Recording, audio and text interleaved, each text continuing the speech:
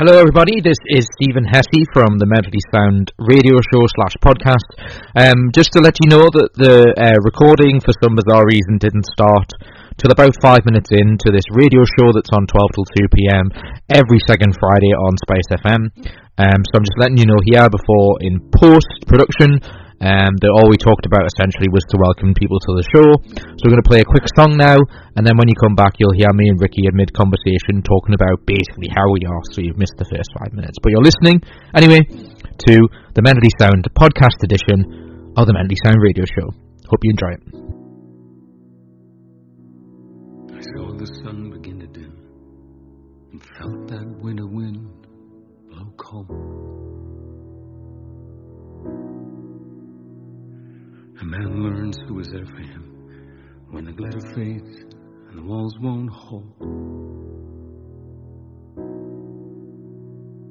'Cause from that rubble what remains can only be what's true.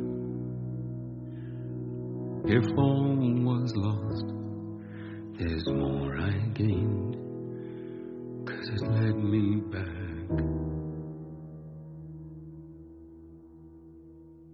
to you.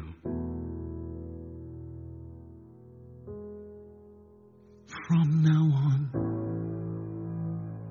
these eyes will not be blinded by the light. From now on, what's waited till tomorrow starts tonight. Tonight, let this promise in me start like an anthem in my heart. From now on, from now on.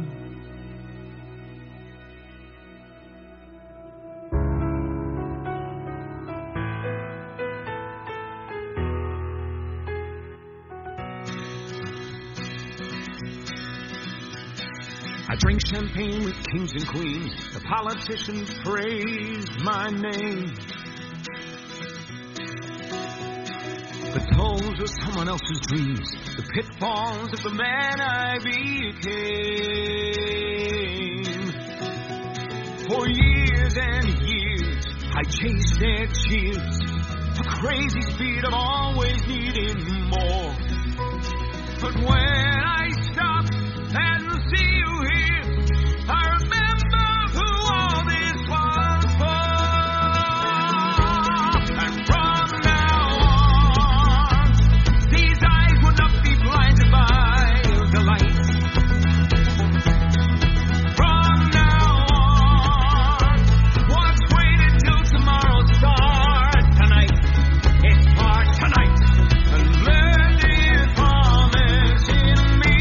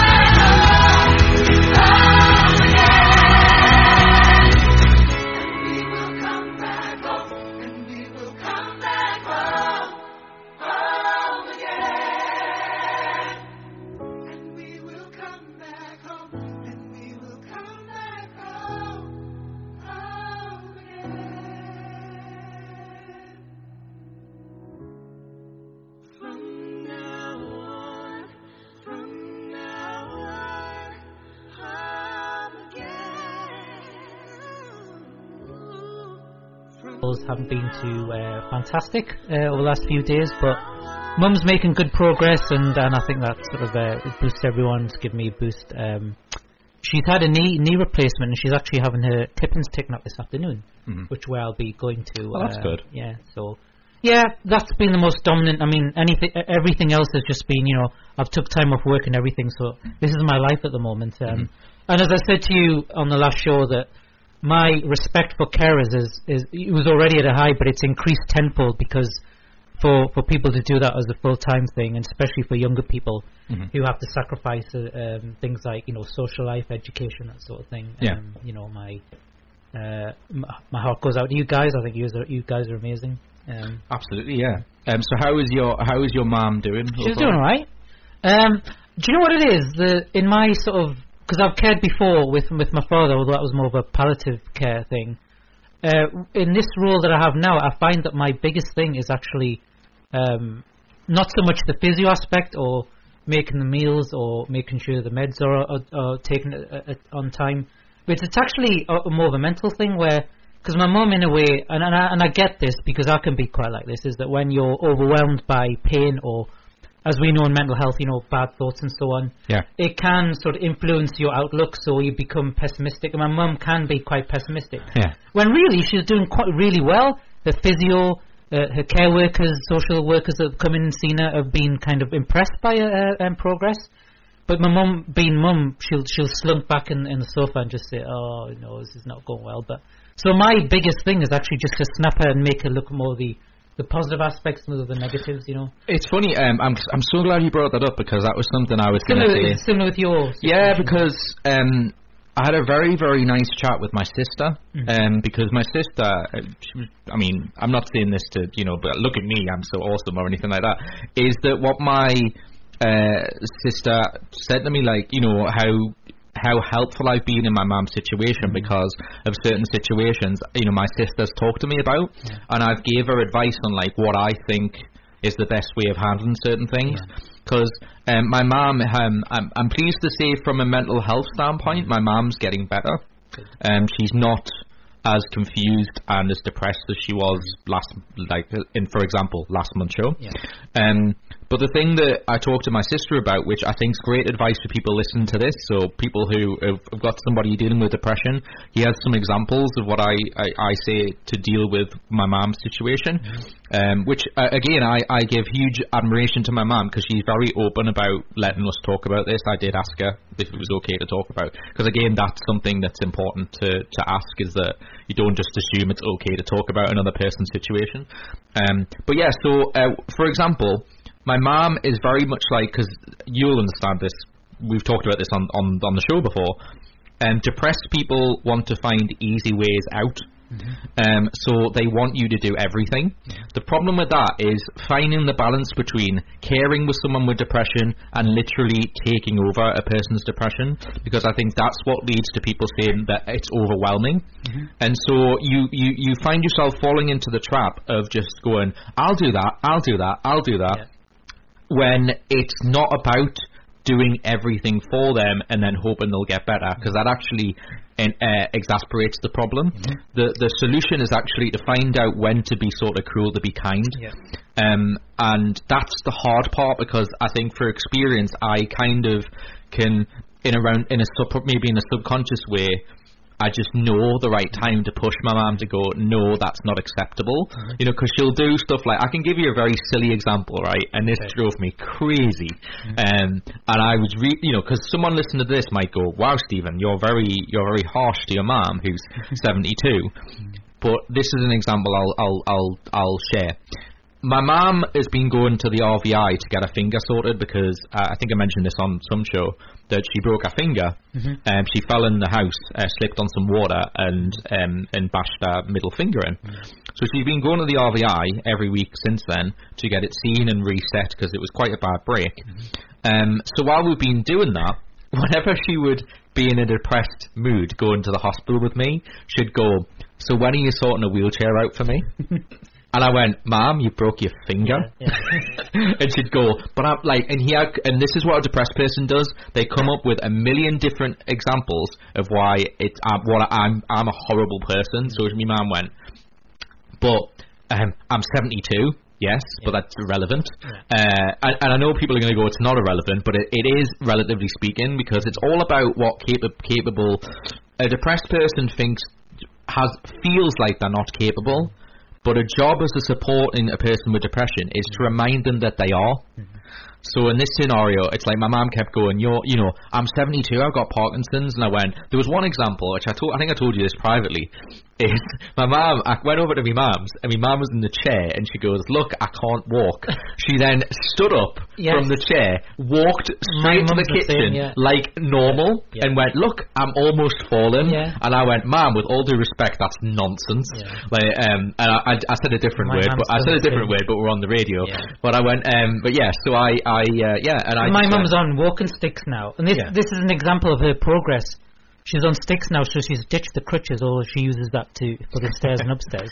But I don't know if it's like a streak of arrogance. She would like walk to the kitchen without unaided. And it's like, and then yet she'll come back down and she will like sort of moan and complain. But do you not think that's a good example? Because what I was leading to is that it's letting them do something when they're able to. And then when they're not able to, not doing it for them, but reminding them of that they can do it. Absolutely. That's the thing, I think, in a nutshell, was people who support depression don't understand, because it goes against, I think, the remit of what you would do if you were helping a friend. Because if a friend was, like, say, for example, you or Kaylee or something was upset now, or I don't know, like they told me that you told me that you had a problem privately, or you were struggling or something. The natural thing for a human being to do is to support them by like going, what do you need? What can I help you with? What can I do? But the real issue, because people feel guilty about doing it this way, and it's not guilty, it's actually the cruel to be kind, like it's going to help them in the long term, is don't do that for a depressed person, because you have to. But I always make a little asterisk of, if they're like, crying and overwhelmed and feel awful, that's when you help, But when a person moans, like my mum does, like, 'cause that's what a depressed person does, and I'm saying I was really not nice when I'm sure you can say the same thing. When you're really in the dark feelings of depression, you ask for so much help. And I was not nice in that period of time, and my sister looked after me and did everything for me, and it's not. So basically, in a nutshell, it's not dismissing how they feel, because that's the important part, and that's like understanding their situation, but not exasperating that feeling and making it linger more than it should. That's the real key. I mean, the other thing is, it's like again, when you're dealing with someone, and my mum has. She's on antidepressants as well. She has a backlog of mental health issues dating back to PND, postnatal depression. But it's when they focus on the negatives too much, and it's like another little funny story. Like a few days ago, I took her out walking along the backyard, right? And she was like saying, "Oh no, it's way too soon. I shouldn't be walking. Why have you dragged me outside? And I can't do this." And I says, "Mum, I'll guarantee you that when we see the physio tomorrow, he'll be telling you walk outside as much, weather permitting, walk outside." Next day came, we saw the physio. He said the exact same thing. It's not me being like big-headed or anything, but I said, "Mum, I told you. See, I told you so." Because they do, they do look at the negative more than the positive. All the care workers, all the social workers have said, the more you focus on the negativity, the more you're going to be overwhelmed by the physical pain. So, being distracted and trying to have a laugh, trying to be positive, will help in the long run. Another really important thing on the back of that, because that's a really good example and observation, is not to dismiss that in the sense of like, it's again understanding why they say that, because it's basically like what I'm saying is don't get upset at the individual who feels that way, because that's really important as well. And I think that's why I've dealt with my mum's situation probably better than my sister has, because my sister's like, what do I do? How do I help? And I'm like, it's not about, because I got that a lot when I was ill, is that they go, what do you expect from me? And I'm like, you really ultimately expect them to just care about you. That's really it. And when you say something as ridiculous as what we've just described, So if it's all this like excuses of like I can't do this, I can't do that, it's calling them out on it. Yeah. Because if you don't call them out on it, it's basically the depression reinforcing their feelings. So like I can give you an example of like what I told our auntie this, because my auntie stayed over Christmas, and the problem, because you said it perfectly, you know, when they're feeling good, reinforce that they can do something. So like for example, my mum, like, because that's preaching to the converted here, missing meals. That's something I've been doing recently. But the difference is, because I'm through my experience, I'm like actively getting annoyed at myself and going, it's your fault you're feeling this way because you're not doing something about it. So that's powerful, because that actually helps me through my situation. So with my mom, I've been saying to my sister, when she feels good and says, I think I'm going to make some food, just let her do it. Let her do it, because that, whatever time it is or whatever it is, if it's not ideal timing or whatever, still let her do it, because at that moment in time she has the energy and desire to do it, and then it'll get better and better and stronger. Because the problem is that if you coddle somebody and go like, I'm going to make you meals like every day, and they start to expect that. They start to expect you to do that all the time, and a depressed person just gives up. They go, well, I can't do that anymore because look, this person's doing this to me every day. So it's really, really important to get that balance right. Like I said, if they're literally struggling to get out of bed and they're feeling awful, it's obviously down to circumstance. So this is a difficult thing to be a stereotype, because I don't want it to be a stereotype, but it's a double-edged sword, isn't it? Because on the one hand, you are frustrated that, like I say, in my experience, that you want them to see how well they're doing and you can get out of this. But on the other side, I do get where they're coming from, because if I was in that situation, given my history and my state of mind at times, I was most likely I'll be in the same position. I've been renowned to focus on the negative too much rather than positive, so I totally get where they're coming from. Yep, no, indeed, it's a difficult situation. I mean, I never even got a chance to talk about, because we're obviously just doing an intro and then we're going to take a break, and then Laura's going to come on from Brighton for Wellbeing. But yeah, so one of the things that I wanted to talk about as well, because this is since the last time we spoke on the main show, not the special we did, is just that the social workers is something that I've done and how difficult it's been. Like we had to jump through a hell of a lot of hoops to get the aftercare we've got now. Well, I was saying to Kaylee in the pre sort of meeting each other before the show, is that like since I was last on the air, the social workers that I'm part of, which is what we got them in to do to sort my mum's medication out, turned around and said, we're not going to do it. And I went, so we spent 3 weeks of me preparing to pass over the reins of me doing my mum's medication, and they turned around and said, we can't do that. And I'm like, we sat down with a social worker 3 weeks ago and said, this is what we want. And then they did a care plan that didn't have anything that we said in it, virtually. So that's obviously very, very frustrating. So I had a long conversation with my sister last night of going, what do we do? And it seems like the approach, which, you know, reinforces, I don't want this to be a sweeping comment, but like, it reinforces to me how much councils and that are just totally struggling, and they can't do what you ask them to do. But also, I mean, in my mum's case, the social worker who was involved in her case was incompetent. You know, I'm not going to name names, but she just was. So are you guys at another like crossroads now? Yes, we're back to square one. But as I'm saying, I'm trying to look at the positives, which is what this whole conversation's been about, is to say mental health wise, my mum's in a better place, because I think because I've been with my sister and a little bit my brother. Is she going to counselling? Is that something you're still trying to... Well, can you remind me to bring that up again? Because she stopped going. I'll make it.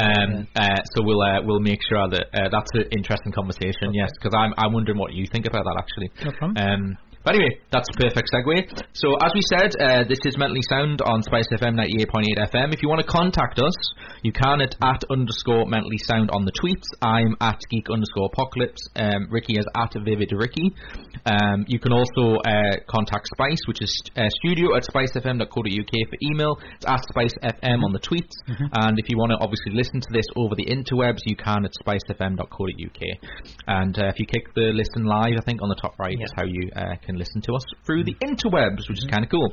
Right, we're going to take a short break now. We're going to play the Bangles, Walk Like an Egyptian, which I was humming that on the way here, which is a bit weird.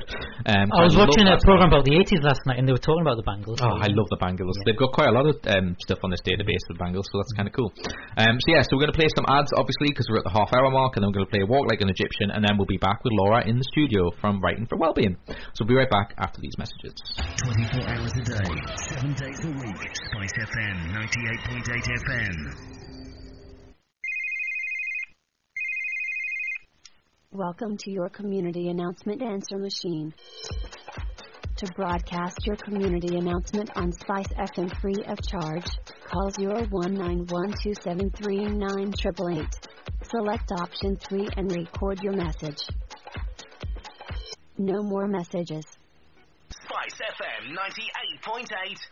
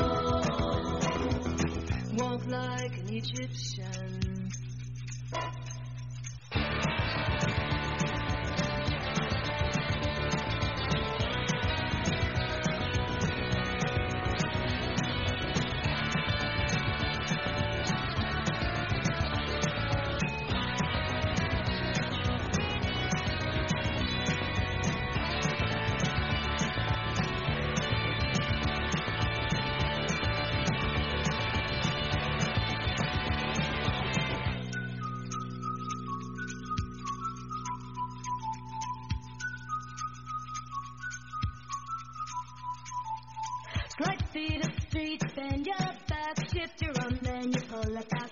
Let's hard, you know. Strike a pose on a Cadillac. If you wanna find all the cops are hanging out in the donut shop, they sing and dance. They spin the club crew down the block. All the Japanese Italian, the party boys call the Kremlin, and the Chinese know. They walk the line like Egyptian. All the cops in the donut shop say.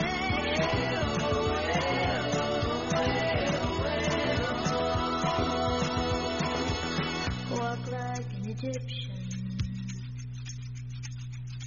Walk like an Egyptian.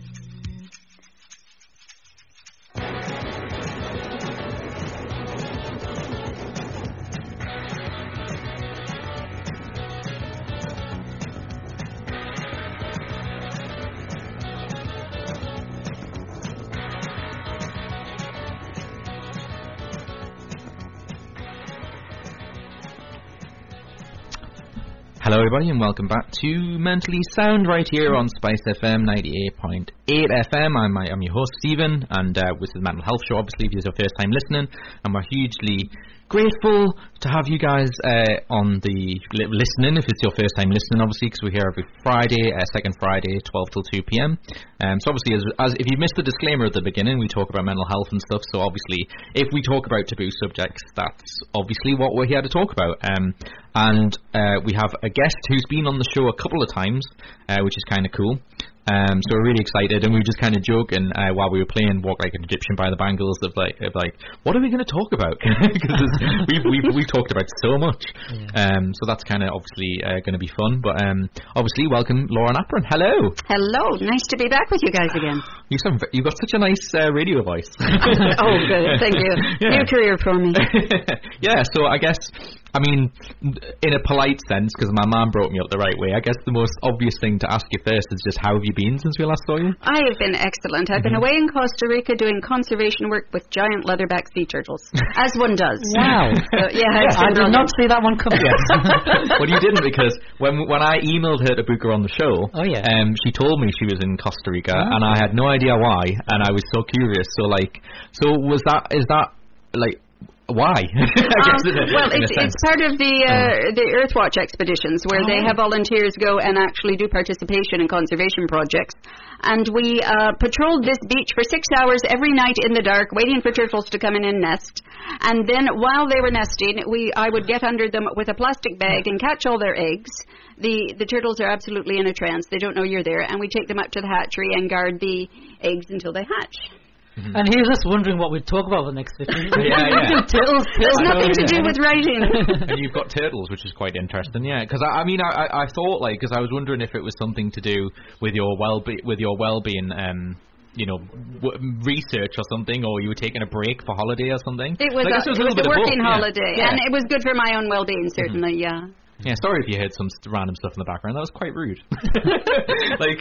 Because apparently, just I'll fill listeners in about what just happened there, is apparently there's a leak in the building in the Beacon Centre where we record this, where Spice FM studios are, and apparently there's some sort of leak. So some cleaners came in, or the maintenance people, and just decided to interrupt the show. And not like, can we come in? It was just like, hi, we're just going to interrupt the show, and he had keys in the background. I mean, they could just have whispered or anything, couldn't they? But well, I was very close to just very rudely go away, like in a like, you know. Oh, but they have gone. Yes, they've gone now. Thank God. I thought like you just start drilling. Which is the middle of the show, and just start setting up and start drilling. I was like, that's so rude. We're not even here. But that sounds great. I mean, good for you as well to do something like that. I mean, that sounds really, really fun. I mean, is Costa Rica nice? It is beautiful. I'd recommend it to anyone. I did some hiking in the cloud forest beforehand, and the people are so welcoming and so eager that you have a good time, and the food is amazing. Very excellent holiday place, but I would especially recommend going with Earthwatch to take care of sea turtles because they need it. Would you include something like that as the bracket of well-being then, that people go out there and, you know, work with nature? And absolutely, because being in nature, as we know, going out walking or just experiencing nature is very good for your well-being. I do, in fact, a writing workshop called Nature for Inspiration. I'm doing one at Dilston Physic Garden in September, where we'll be writing about nature in order to increase our well-being. There's a couple of things that spring to mind in terms of stuff that I've seen recently on the back of that. When I was there, because I've been looking after a mum, which we talked about in the intro just earlier, and one of the things that me and my mum watched was forgive me because I don't know the name of it, because I don't watch regular TV that often, but it's a show that's on BBC Two, and it's the guy who, like, they reinvent gardens, you know, like people do gardens, a guy called Monty Dunn, yes, what was the Little Places or something, is that the name of the title? It's like big, I don't know, but it's basically a gardening restructure program thing where people have a budget and he sort of helps them, and then they go months later and figure it out. Now, the reason I'm bringing this up is the one that I watched yesterday, or the day before, was talking about, because we've had someone on the show talking about this exact subject, so I'm curious as if this is part of your thought process, is that we had a person coming on. Do you remember, Ricky, who it was, in terms of, you know, when they said about they were doing like gardening as a therapeutic, do you remember this? I think there's two examples. The first group we had was a group called Thrive, which was like using horticultural therapy to increase well-being, and they even do courses. But the last one, it was a West End refugee group, I think you're referring to, as part of embracing refugees who might be vulnerable. Yeah, I think that's what it was. They had like a garden set aside where they have horticultural therapy for, you know, so when they get out, it's a very urban environment.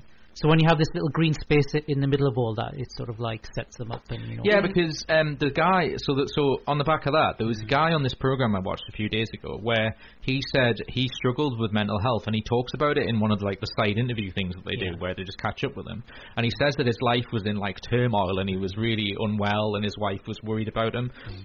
And they then moved house, got this whole new big garden that needed a ton of work done to it, and he just found this lease of life. And I wonder whether it's, and I want to know what you think, Laura, is that, do you think part of nature and stuff, particularly because this guy would find plants and figure out what plants he wanted to see grow, and I think part of it is that you get to see the reward for doing something. Do you see what I mean? As in, if you work on a plant, you almost see exponentially the result of your hard work. You see it grow and flourish through your actions. And absolutely, it's about making something grow. It's making something that wasn't there before. Yes. It's also about being outside in fresh air and getting light, which is very important, and also doing manual things, working with your hands, because we spend so much time on computers and phones these days. We spend so much time sitting that activity and doing something is really important. It's literally things coming into fruition through your own hands, isn't it? Laura just turned into my mom there. You're on the computer too much. You just don't use your hands. I am on the computer too much as well. This is one of the reasons I chose to do some of my writing workshops at Dilston Physic Garden near Corbridge. Have you ever been there? Yes, I have been. It's an absolutely magical place. Wonderful to visit. And I do 2 workshops there every year, and it tends to book out. It's that popular because of the venue. And it is, people just relax so much. I mean, we are sitting down writing, but the garden is all around us. We get to go out at break. Great.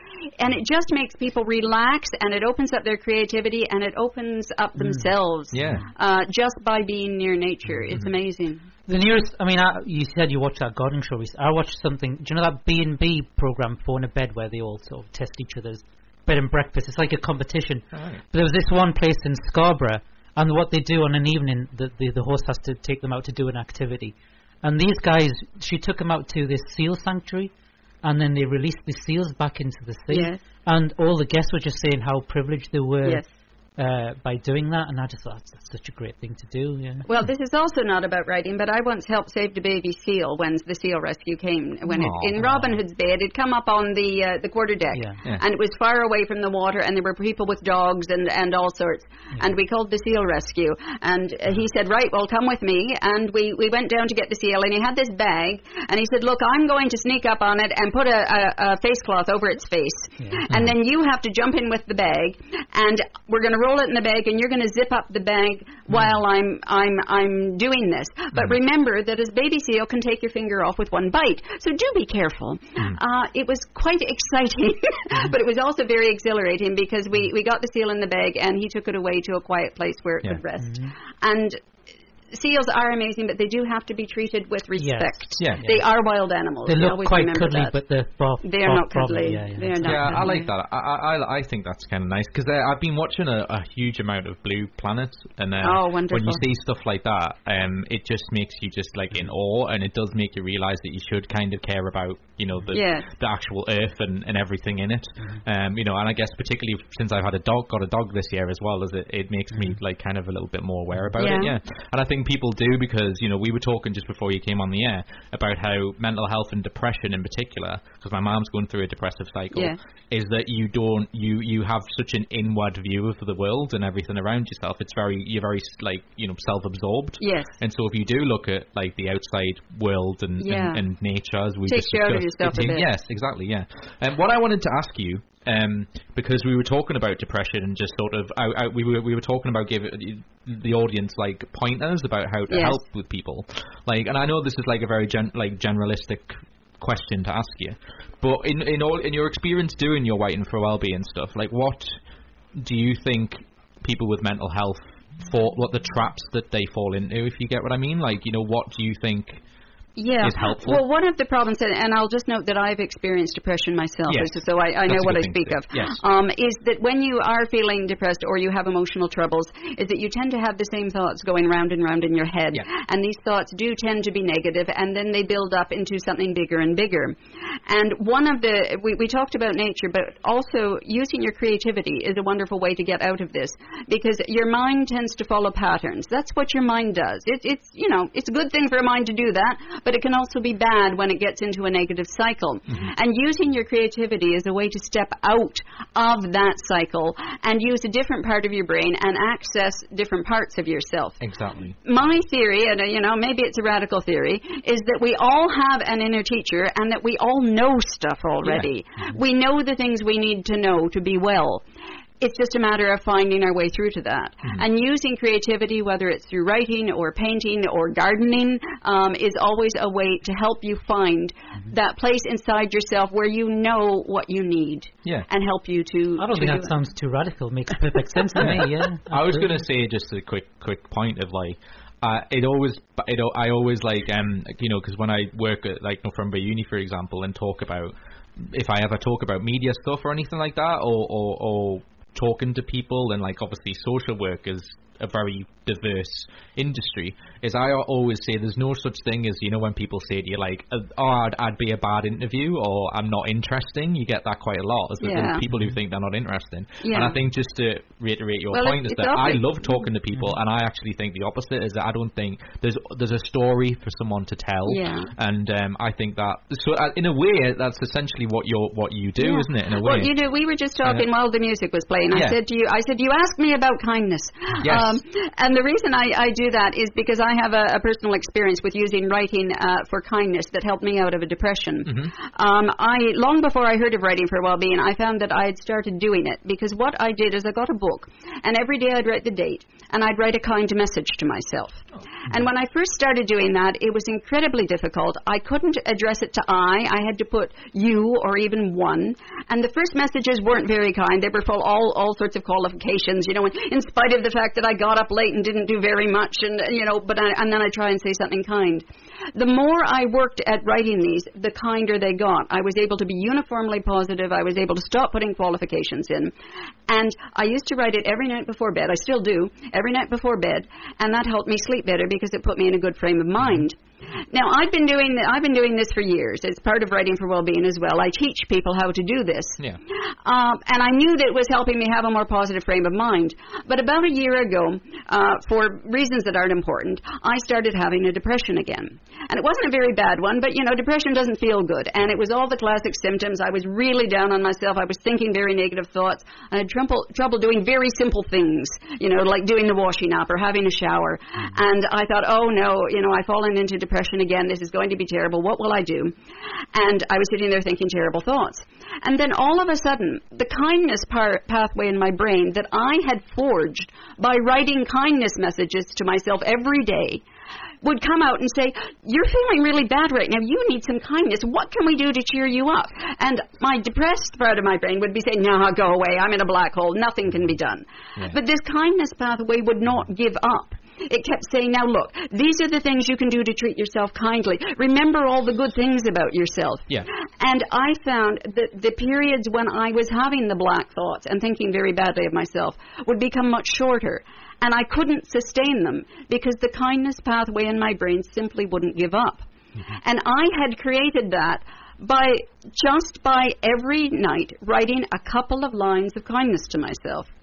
And the really important thing about this was not that I deliberately tried to be kind to myself, because as you know, when you are feeling a depression, it's very difficult to treat yourself well. The kindness pathway fired all by itself in my brain because I had trained it and I had nurtured it and I had fed it, and it fired without me trying to make it happen. So this is proof in all my personal life that Writing for Wellbeing really does work, that if you use things that create more positivity, make you treat yourself more kindly, it will pay back at times when you really need it.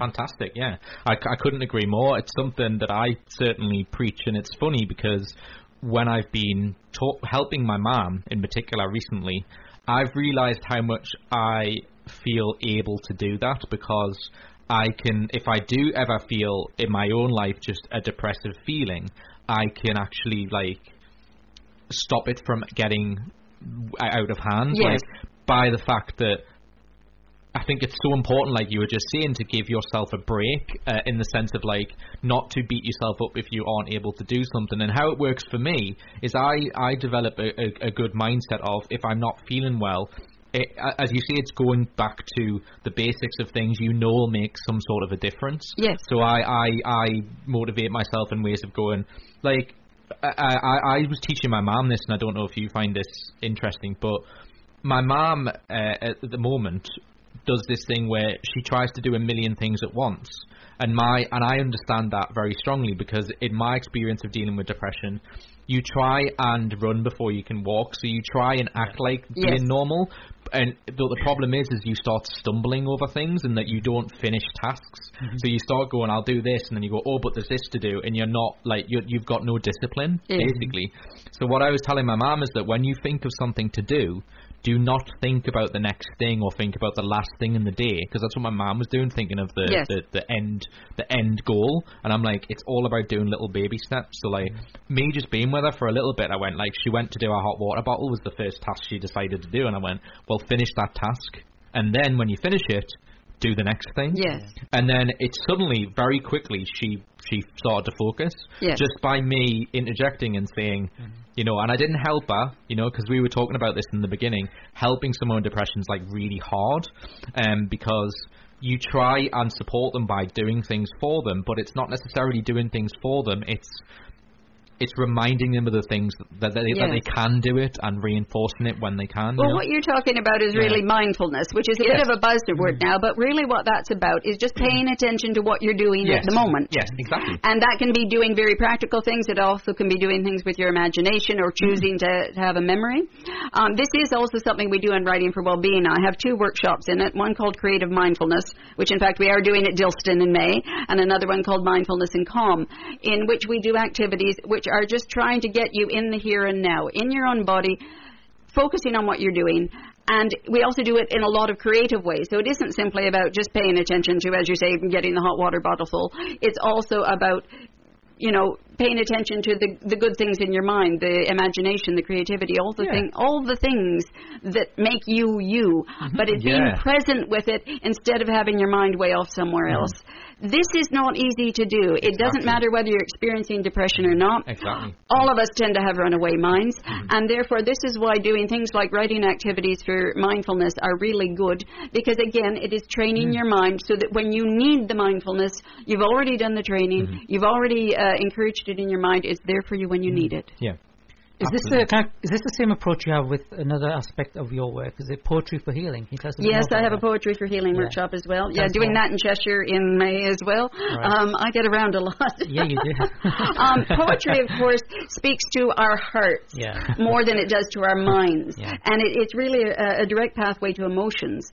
And so what we do in that workshop is we take inspiring poems. You don't have to write any poetry, but often people do. And we do writing activities based upon the inspiring poems, which are, of course, all geared towards finding our way through to greater self-awareness.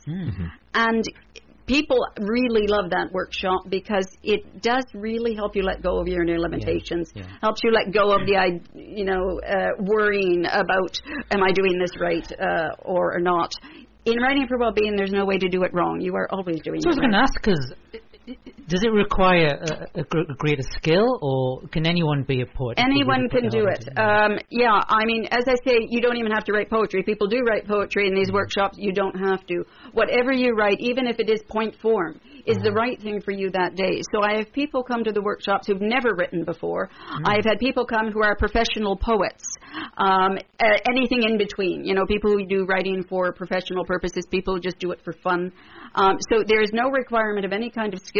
You don't need any experience, because whatever you're writing is the right thing. And when you open up and let your heart do it, I guess like art, in a way, the way the abstract is sort of seen, anything can be art in that sense. I guess for creative writing, poetry is the same approach. Yeah. Wow. And I mean, we aren't trying to be Shakespeare, you know. We aren't trying to win the Booker Prize. Exactly, yeah. We're just what out you'd like to to. have a few hours of... What it means to you in the end. Yeah, isn't it? it's me time. This is all about you, I always say when you go there. This is your 3 hours. It's outside of your regular life, just to access your creativity and see what happens. I think because I mentioned this because again, like my mom's a good example of this at the time, and I definitely do this too.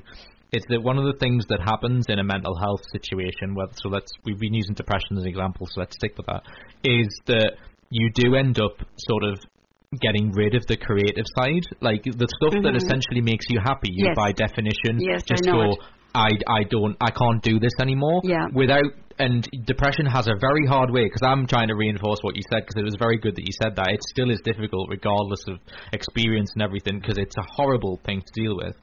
But that's the thing, as you said, learning the tools of realizing that, like, no, I want to do this because I know that it makes me feel better every other time. So in some cases, I'm saying this for the benefit of my lived experience and obviously for the audience to hear, is that I've had situations where, like, you know, I don't want to do, like, the radio show, or I don't want to do my podcast, or I don't want to play board games or do anything nerdy or something. And, you know, because you fall into that trap of going, I'm just going to do nothing. And then the problem is, if you do nothing, you just spend your time in your own thoughts and it's not productive.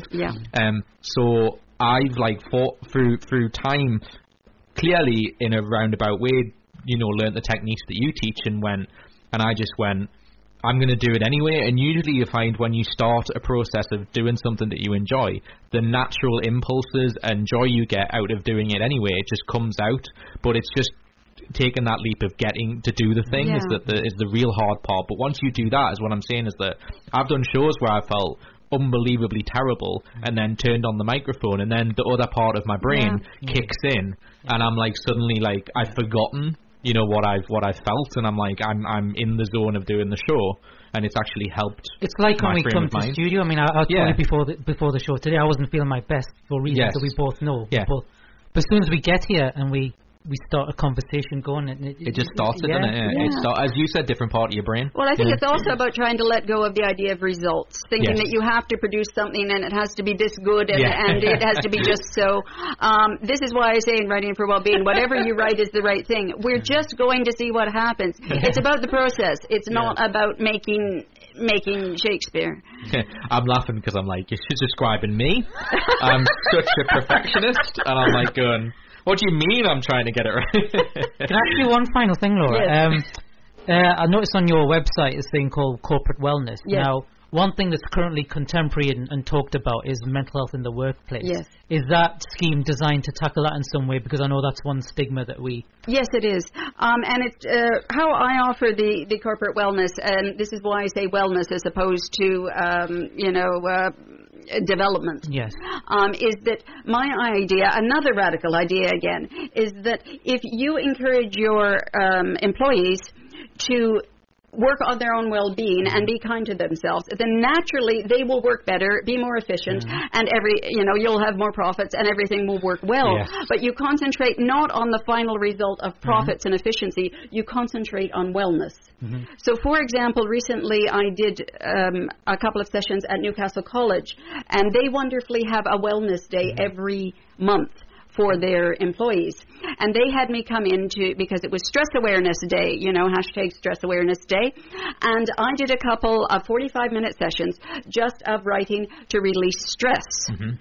And it really was amazing seeing the people rushing in at the beginning and looking at their watches and, we only have 45 minutes, and how chilled they were when they left. This can only make for more efficient employees if they feel stress letting go. And because these were all, I think we did 4 activities in 45 minutes, because they are short activities, it's the sort of thing that they could actually do at their desk if they are feeling stressed. They could take a few minutes, do the same kind of writing we did, let the stress go, and go back to the work again. Yeah, I think it's kind of like, because I've been seeing, because of how hectic the last couple of months have been for me is that I realised that, like, because I was defending. Do you remember when we discussed on the radio show that they were going to put video game, what was it, disorder or something? It was a disorder for video games. The World Health Organization put gaming as a mental disorder. As a mental disorder of playing video games too much. Yeah. And we talked about that because, my friends sent me this going, what do you think? Because I play video games, and it's funny because I actively said to, like, my girlfriend, for example, is I went, one of the reasons I think I'm feeling down and stuff is because I've in a roundabout way, and I've realised this, but I think I've always known this, is that my downtime is in my me time is playing video games. Yes. Like I don't play them long, but I play them like every day, but just in blocks of like, this is my, like, it's, I treat it as my reward. So like, I kind of go, I do all my work, I do what I need to do, I make sure my dog's okay and take him for walks and stuff, and I get back, and then I have a little bit of time where, and video games help me forget issues and stuff like that. So I'm saying it's like that is one example in my personal life where, doing something like that consistently actually, like, because I'm not doing that as much, I think that's part of the reason I'm feeling symptoms, is because I'm not making enough time for myself. Well, you have to set aside some time to have fun in your life and do things you enjoy. I mean, there's a difference between, as you said, playing video games too much. If you're playing them for hours and hours and are not getting up out of your seat and you aren't eating, as you say, or doing other things you need to do, that is, in fact, an avoidance issue. Exactly. But if you enjoy them, I mean, it's the same as people go to a film or, go out and have a drink with friends or anything. It is not, as you would call it, productive in terms of money or work. As you said, results, but it is productive in well-being. But exactly. Why can't the result be that you are in a better frame of mind? Exactly. That's what I never understand with that thing. Because basically, in a nutshell, and obviously you went, as I just said, which is what you've just paraphrased, is that it's always annoying in mainstream media is that they take something like a widespread thing that people enjoy and apply it to mean that it's bad because people overuse it. It doesn't mean that everybody overuses it. It's that it always comes down to just how much you do something. Well, if it gets in the way, you can overuse anything. I mean, work may be productive and good, but you can do too much work. Exactly. Eating good food can be good, but you can eat too much of it. Desserts. Exactly. Exactly, we all know it. Too nice. Anyway, so I guess we're exactly on time, which is excellent because we need to stop for ads because it's nearly 1 o'clock. But what I wanted to ask you is just because you've mentioned a few dates later in the year, is there anything coming up more recent? Or yes, like I can just say all my workshops are on my website, writingforwellbeing.co.uk. Excellent. On 11th March, we're doing Opening Up to Kindness at York Yoga Studio. On 25th March, at the Thought Foundation in Bertley, which has wonderful desserts at their cafe, by the way, we're doing Change and Growth. And on 19th May, we're doing Creative Mindfulness at Dilston Physic Garden. You can find all of it on my website, as well as links to my Facebook and Twitter and my contact. Fantastic. I'll just say the desserts next door are pretty good as well. Let's be fair. It's nice being here, so we can just go after you, and if you can go and have a nice dessert and a nice pizza bread or whatever it is I had this morning, which was very nice. The chips look nice too. Yes, exactly. See, you can have, like, as The Rock says, you can have chips. Chips is okay. It always annoys me when they go, like, be on a diet and like chips is the chips get a bad rap. People. The Rock said that, did he? Yeah, his chips is the crisps. Well, fries, I guess is what they call it, innit? He just said in a nutshell, because obviously he's very very big, is he says all his training and all his endurance stuff that he does to keep in shape, one of the things he indulges himself to do is have a cheeseburger, cheeseburger and fries. He said that he's like, there's nothing wrong with that. Like, you both said the same thing. I know you had chicken nuggets before you won a gold medal. I remember that. Anyway, but huge thank you, Laura. Thank you so much for coming in. Obviously, as we said, check out her website and for more information. And it was nice having you on. Thank you. And thanks very much. And hope you have a again soon. Yeah, come on soon and everything. Okay. And thank you very much. Right, we're going to take a break right now because we're hitting 1 o'clock, and then I believe we're going to have our next guests in, aren't we? Because they want to be on soon because they've been very politely waiting in the cafeteria.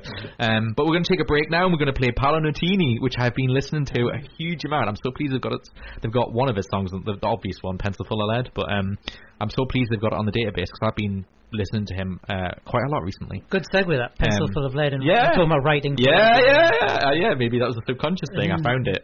Anyway, so we're going to play some ads. We're going to play Paolo Nutini, and then we'll be right back on Mentally Sound right here on Spice FM 98.8 FM. Sick of a same old radio sound? Then you need vibrant radio. Spice up your life. Spice FM, 98.8 FM. मैं निकला ओ गड्डी लेके ओ नवी गड्डी ओ वेखी मुंडिया मेरी नवी गड्डी वाह चाचा इन्नी वधिया नवी गड्डी कित्थों तू लेके आया वो किस्तां ते लई आ जस्सी ते क्रिस ने अपनी नवी कंपनी खोली आ फाइनेंस कंपनी मैं उन्हां को गया और उन्हां नाल गल कीती उन्हां ने मैनू रंगे रोवर देती ओ चाचा पर तेरा ता रिकॉर्ड ही इन्ना माड़ा वा ओ कोई गल नहीं तू जाके उन्हां नाल गल कर ओ सारियां नू क्रेडिट लेके दे सकदे नवी गड्डी पी चाचा रंगे रोवर नहीं Range Rover. Acha, balle bhi balle. If you've been refused car credit, then come and see our finance team at WeFinanceYouForMore.com. Call Jussie on 0800 917 8013. Visit our Scottswood Road showroom or log on at WeFinanceYouForMore.com. मैं निकला ओ गड्डी लेके ओ रस्ते पर ओ सड़क में एक मोड़ आया मैं उठ दिल छोड़ आया. It's Red Hot Radio. Spice FM 98.8 FM.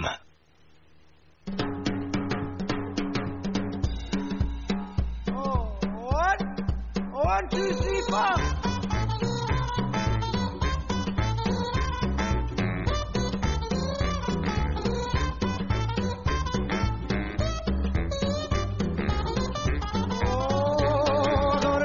My bed and a pillow for my head. I got a pencil full of lead and some water for my throat. I got buttons for my coat and sails on my boat. So much more than I needed before. I got money in the meter and a turbo heater. Oh, now it's getting on the road. Slowly getting sweeter. I got legs on my tail and a head full of hair.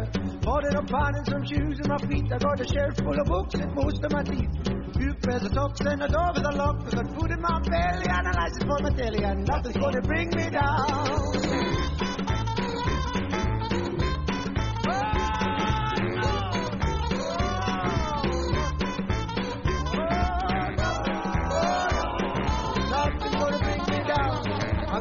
Guitar and tires in my car. I got most of the means and scripts for the scenes. I'm out and about, so I'm in with a shout. I got a fair bit of chat, but better than that. Food in my belly and a license for my daddy, and nothing's gonna bring me down. I'm gonna blow that hard, man.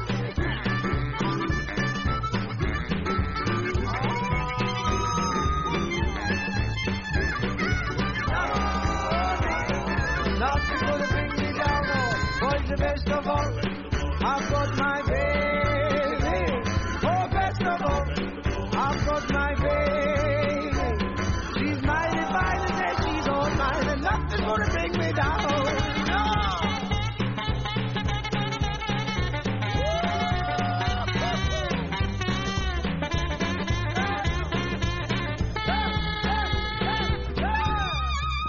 Oh, best of all, I've got my baby. Oh, best of all, I've got my baby. She's mighty fine and says she's all mine, and nothing's gonna bring me down. Oh, she's mighty fine and says she's all mine, and nothing's gonna bring me down. She's mighty fine and says she's all mine, and nothing's gonna bring me down. What is it? Hello everybody, welcome back to Mentally Sound right here on 98.8 FM, Spice FM. Thank you so much for joining us here on Friday afternoon in the rain, which is obviously what it's always like here in Newcastle. I can see the sun is out actually. Yeah. Maybe that's us talking. Yeah. So we actually did brighten up the day, didn't we?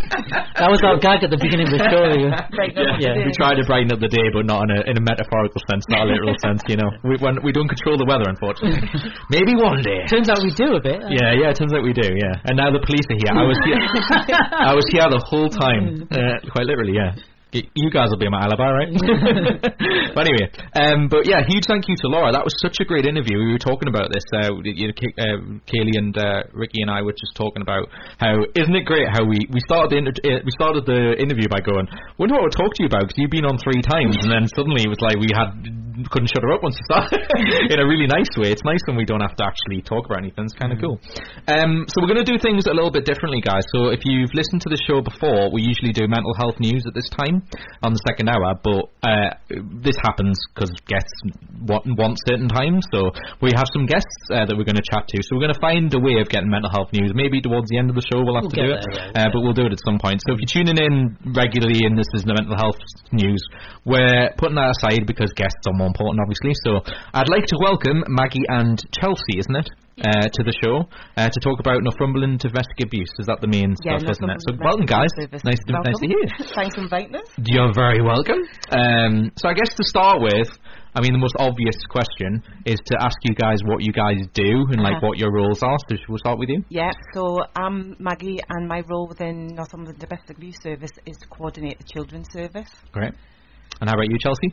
I actually work for Northumberland County Council at the minute in their participation team. I'm an apprentice.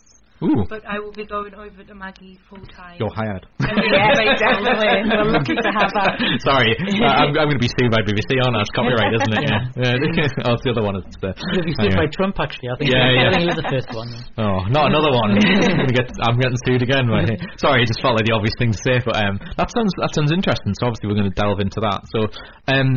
I mean, me and Ricky talk about this jokingly because I'm sure Ricky's got some interesting questions to ask you, but I guess because my curious brain goes like, why did you end up wanting to do this? Like, I mean, like the individual kind of interests me about what got you into doing this in the first place. So if I can ask you, Maggie, like what was your... I used to work for teenage pregnancy as a prevention worker. Wow. And I used to work with young people all around the sexual health needs, all around condoms and implants.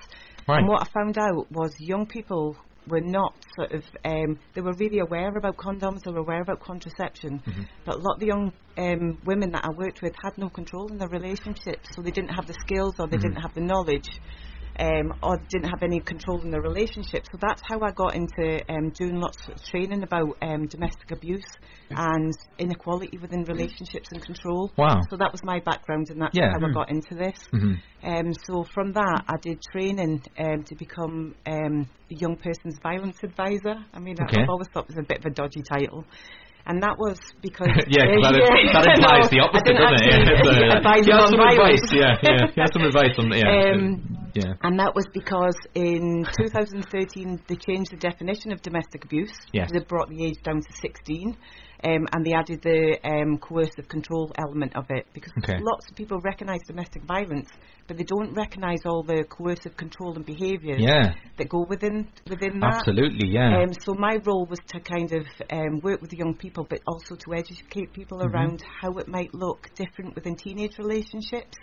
They might have to go to school, you know, with this person every single day in the same class. It might be their first relationship, so they don't have anything to compare it against. So that it's a different element of domestic abuse within young people's relationships as it is. And not only you were saying about not having the experience, but obviously it's obvious because they're young as well, isn't it? So and it's status. I have no idea. You know, like sometimes it's like having that status, that person that's the first time that's paid interest in them, you know, into their self-esteem. Yes. So they put up with all those bits that they don't actually like, or they don't because they think it has to have. They have to have one in order for the other one to happen. It's such a difficult thing. I'm so pleased you're saying, because it baffles me when you said just because you said this, I'm intrigued. What did you mean when you said it went down in age? Like, what was the age beforehand when you said it changed to 16? That seems bizarre to me. I know, especially this day and age. I mean, it was only that actually became law in 2015, so it's really recent. You know, this has happened, that they've added those elements into it. That's very, very, very intriguing. Because you can get married at 16 with parental, but you couldn't experience abuse in your own relationship. Well, we say this about mental health, is that you know, obviously because this is a mental health main show, is we often say it's baffling. Don't know whether you agree with this, but it's just baffling that mental health, because you said you did you know, sexual education, is that we often say that mental health in our opinion, should be on par with sex education, because why do you always speak about the physical aspect of sex but not the emotional side? Like, that makes no sense to me. No. Because it obviously is an emotional commitment, even if it is just like, we've talked about this. I did a podcast about this, about one-night stands, and like even one-night stands on a very small scale, and there's loads of research about this if everyone's interested, that says that on some sort of level, feelings become part of it, and the fact that you decide to do something like that even has a small connotation of feelings. So why not treat that seriously? I don't really get that. And the thing with young people is what they're looking for in this is they're looking for the love element. Yes, what they get is the sex. exactly. And they buy into that sort of, this is going to be a relationship. They're looking for that love. I can't understand when they're just getting the sex that is not.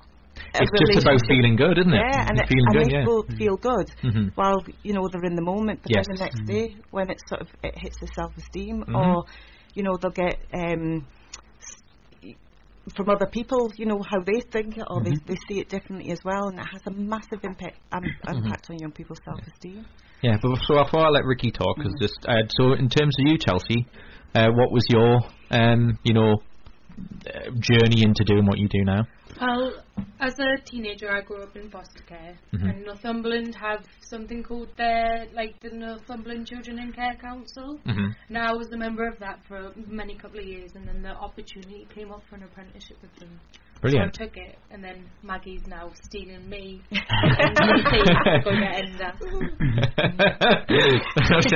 that the appropriate word? I'm not sure.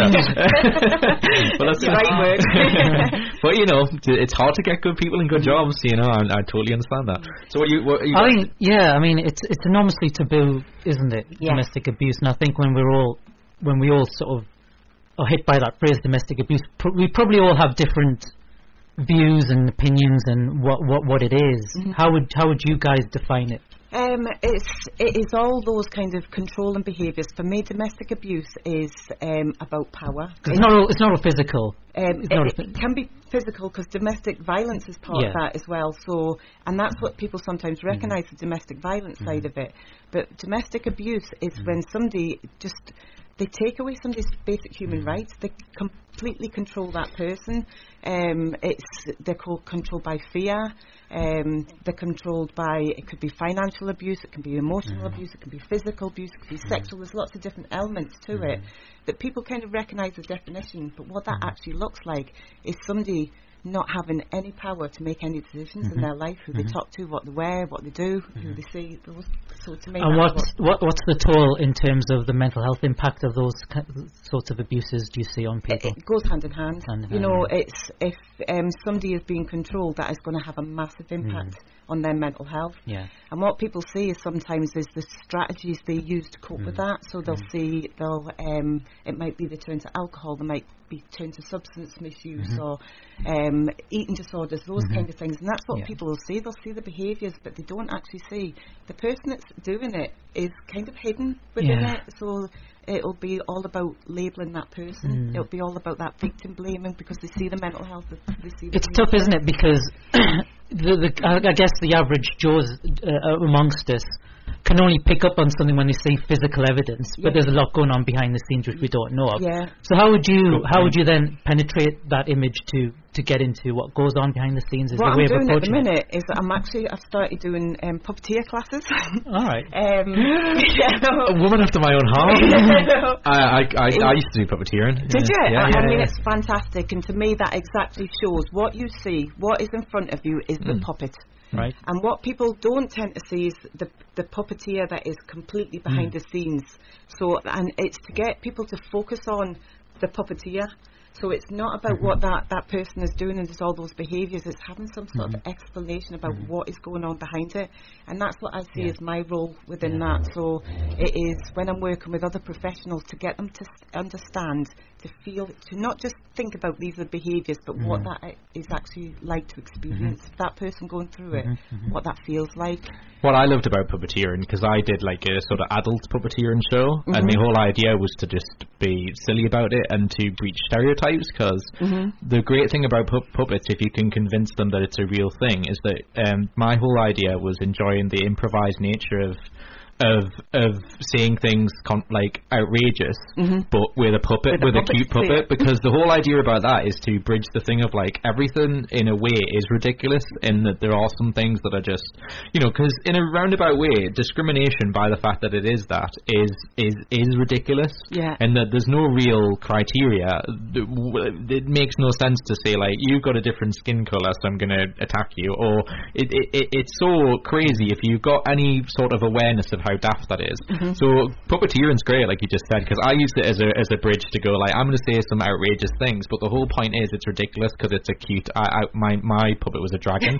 It was a dragon, so he would just say ridiculous things in an Alabama accent, and which I always thought was funny, just having a person go whale, hello, so I'm totally on board. And as you said, it's because you have if a person is struggling with confidence, they have a screen to hide behind, but still voice their opinion through the medium of puppetry. But if you take the other element of that, you sort of did what you wanted to say through the puppet. If you think of that in domestic abuse, that is exactly what they do. It's like, you know, this is what I want to happen, and I'll not do it through myself. And it's usually down to people's insecurities. It's down to how they feel about themselves. People don't do this because it's because they're hurting why they do it. It's because they've got issues about themselves. It's why they want to have control of somebody else. So it's like doing that through their puppet. Yeah, I mean, does that really, in a nutshell, what you think? People who control people with domestic abuse. I think there's lots of different reasons for it, but that's the one to me. I can kind of understand that is because they are hurting, because you know, they've got insecurities about themselves, or it's something that they've seen, it's something they've grown up with, and it's what they've learned from what they've seen. So and it's quite different because it's so ingrained to do anything differently. In terms of our region, then, do we have a specific problem with domestic abuse up here? Yes. And what? If so, what are the reasons that you pinpoint them to? I mean, Northumberland, we work in Northumberland, and it is 30% higher than the national average in Northumberland for domestic abuse. And a lot of that is because it's rural communities. So a big part of domestic abuse is isolation. Isolation away from families. Isolation could be sort of that physical. If you're living somewhere very rural in Northumberland, you're going to see very few people, so it's much easier to control someone because of that isolation. There's an older population in Northumberland, so we have a lot of young people, older people experience over the 55 for that reason. Again, lots of different reasons. It's more difficult within communities in rural Northumberland because of their attitudes, or you know, it's that old thing. What goes on behind closed doors? You know, you don't none talk of your business about. Kind of thing. So interesting. Don't want to be involved in it for that reason. So we're trying to break these taboos. Our service actually came from historically it was a women's counselling service in West Northumberland, and it was called 608030. And the reason behind that was it's the phone number. And why it was changed to Northumberland Domestic Abuse Service, it was to get over that taboo. Domestic abuse is still out there. Name. It's like, so it says what it does on the tin. Totally. That's why we changed the name. Yeah, well, that makes a great deal of sense. What I want to ask Chelsea, because I want to make sure we stick to time. No, that's totally fine. That was obviously interesting to learn. I'm interested to know from your experience in the stuff that, you know, the work that you do, what do you think is the most, I guess, challenging aspect of what you do, and like what's the most common thing that you witness? Do you get my meaning? Not really, because I work with mainly children in foster care. Right. So I help run the groups that I used to be a part of. Yes. And I think one of the massive things with them is like social media. Yes. Oh, that's a good point. All the issues around social media and all these different apps that they can get, and they go off meeting all these different people, and it just worries you. Yes. So you said because you used the experiences yourself. Did you just say that? Pardon? Did you say you just used you're now doing work that you used to do? Yeah. So I was just saying, when you said that, I literally said out loud lived experience, which is great, because I often say that's like a lot more beneficial to, you know, because do you ever get the situation where somebody goes, you don't know what you're talking about or something, and you can actually say, yes I do. Sometimes. Yeah.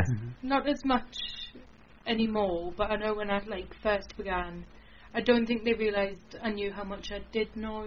Yes. About like the whole experience, because obviously I know how them young people are going to be feeling. Yes. I was in their shoes. Mm-hmm. Exactly. So I know how they're going to react if they try and do a certain thing. Yeah. So I'm quite good with that. So you get you've got a bit of instinct because you've lived through it yourself, exactly. Yeah. It's funny, that's really weird that you're going to say that, because I haven't said this yet. Well, you know this because I talked to you privately, obviously. But I think I've talked about this on the show, but my sister's in the adoption process. She's going to adopt a child soon, which is super cool, but very complicated. Yeah. I mean, she keeps giving me updates that going now she's got to do a medical, so she's at that stage now where she's got to get a medical to see that she's not going to die in the next year, or that's big, which makes sense because you can't just give a person. So, I mean, was it? What was your sort of motivation, if that's the right word, Chelsea, in terms of doing this? Was it because you got help that you desperately needed at the time, or was it a combination of like the services wasn't, doing what you wanted to do, make it better? What was your sort of desire to do what you're doing now? I'm not really sure. I just know that I used to love doing it, and then like once you hit a certain age, you stop like attending them, and I didn't want to like totally leave that. I think that's more of like it's something that I've done for a while, and it's something that was constant, and I didn't want to like just totally abandon it. Mm-hmm. So that makes a great deal of sense. I mean, it's always nice. That's what you're going to say. I was going to say, in terms of refuges, because I keep hearing them about. We talked before about cuts to services. Yeah. Services themselves have been overstretched. Mm. What's your take on the closure of women's refuges and how important they are to what you guys do? I think they're vital to what we do as well. We have got one refuge in the whole of Northumberland. If you think how many cat and dog shelters there are in comparison, we've got one refuge in Northumberland. Yeah. And in my previous role, I supported a young woman that was in the refuge in Northumberland. And the setup of it is 3-bedroom houses, so you get a lot of family in there. And there was nobody to support the children. So it was, you could have a 13-year-old that comes from a different part of the country who's been told, do not get in touch with any of your friends, do not access your Facebook, your social media, which is a lifeline to a lot of young people. It's how they communicate, and having no support to do that.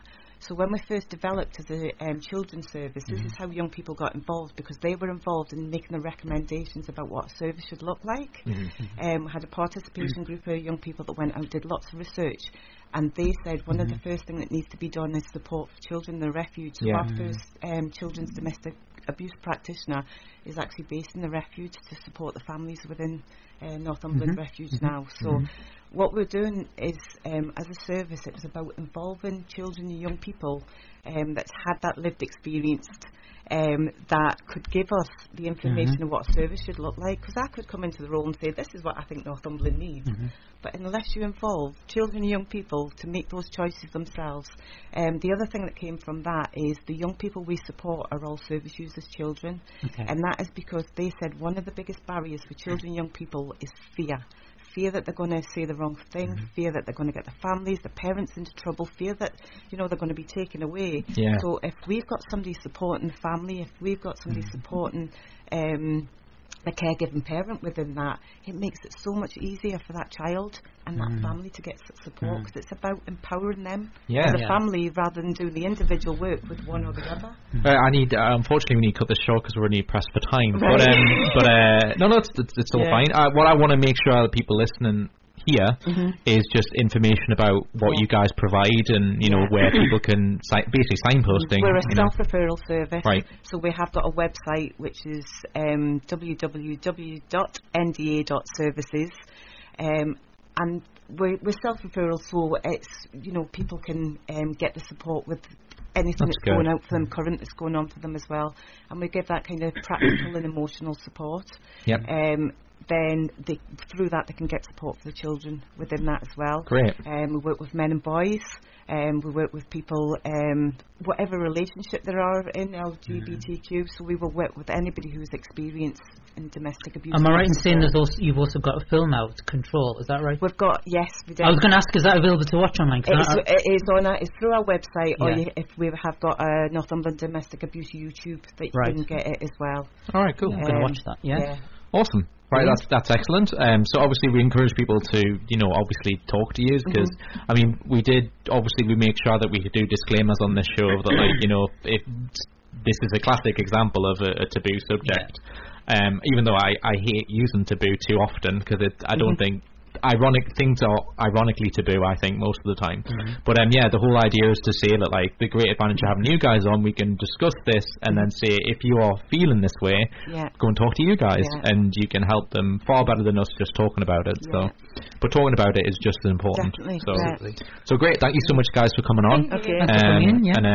Hopefully we get to talk to you again. Yes, go ahead. It's just that we've got a skydive this year. It's a fun thing. Nothing to do with what we're doing. Just like, you guys want to go? We've done turtles, we've done skydiving. What else was you saying? Sorry, no, go on. The idea behind that is because it is a massive fear for people to overcome their fears to engage with our service. It is, that is a really scary thing to do. I wouldn't do it. So when we do any sort of awareness raising campaigns or fundraising, we're kind of telling people, put your money where your mouth is. So we've got people, had 12 people skydive for us last year, and we're doing it again. So we're looking for anybody who wants to sort of raise funds for a charity and do something like it. We've got a skydive, and we've also got abseil of Hexham Abbey. If people want to get in touch, just have a look on their website. And if you two are up for it, just let us know. Oh my god! Yeah, I'm terrified of heights. I might be up for abseil, and I've done that before. But we had 3 police officers. We had the bishop, we had the canon, and we had an MP do it last year. There's 56 people did it. Right. That's cool. So we do look at creative ways. I know. Yeah, as soon as she said that, my heart skipped a beat. I was just like, oh my god. But we'll see. We'll see. Cool. Well, thank you so much, guys. Safe trip home and everything. I hope you didn't mind waiting too long, but you had some nice food, didn't you? And you're welcome to come on again. Yes. Anytime. Thanks a lot, guys. Thank you. Right, we're going to take a quick break now, guys. Thank you so much to our guests who have been on so far, to Maggie, to Chelsea, and to Laura. We're going to take a quick break for Jeremy to come on, which we're excited. He's came all the way from London, which is really nice of him. Is that right? As from what I can tell, I'm pretty sure that's what Ricky said. He was on the train. We're going to take a break now. We're going to play some ads, and we're going to play Billy Idol in a second, and then we'll be back with Jeremy in the studio. So we'll be back after this, guys, on Mentally Sound right here on 98.8 FM. Sick of the same old radio sound? Then you need vibrant radio. Spice up your life. Spice FM 98.8 FM.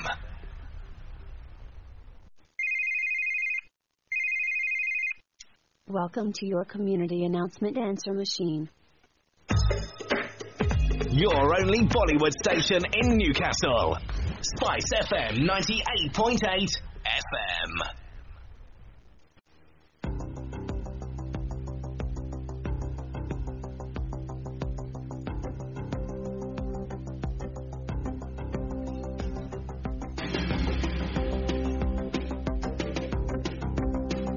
If I told you to live that love, if I didn't, darling, you see I'm so sorry.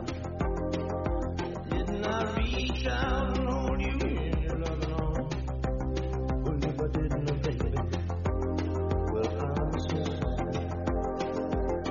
When I realized that you need love too, I'm gonna spend my life making it up to you.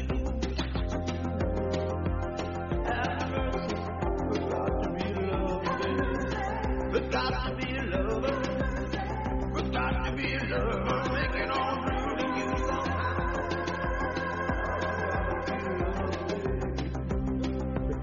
Got to be a lover.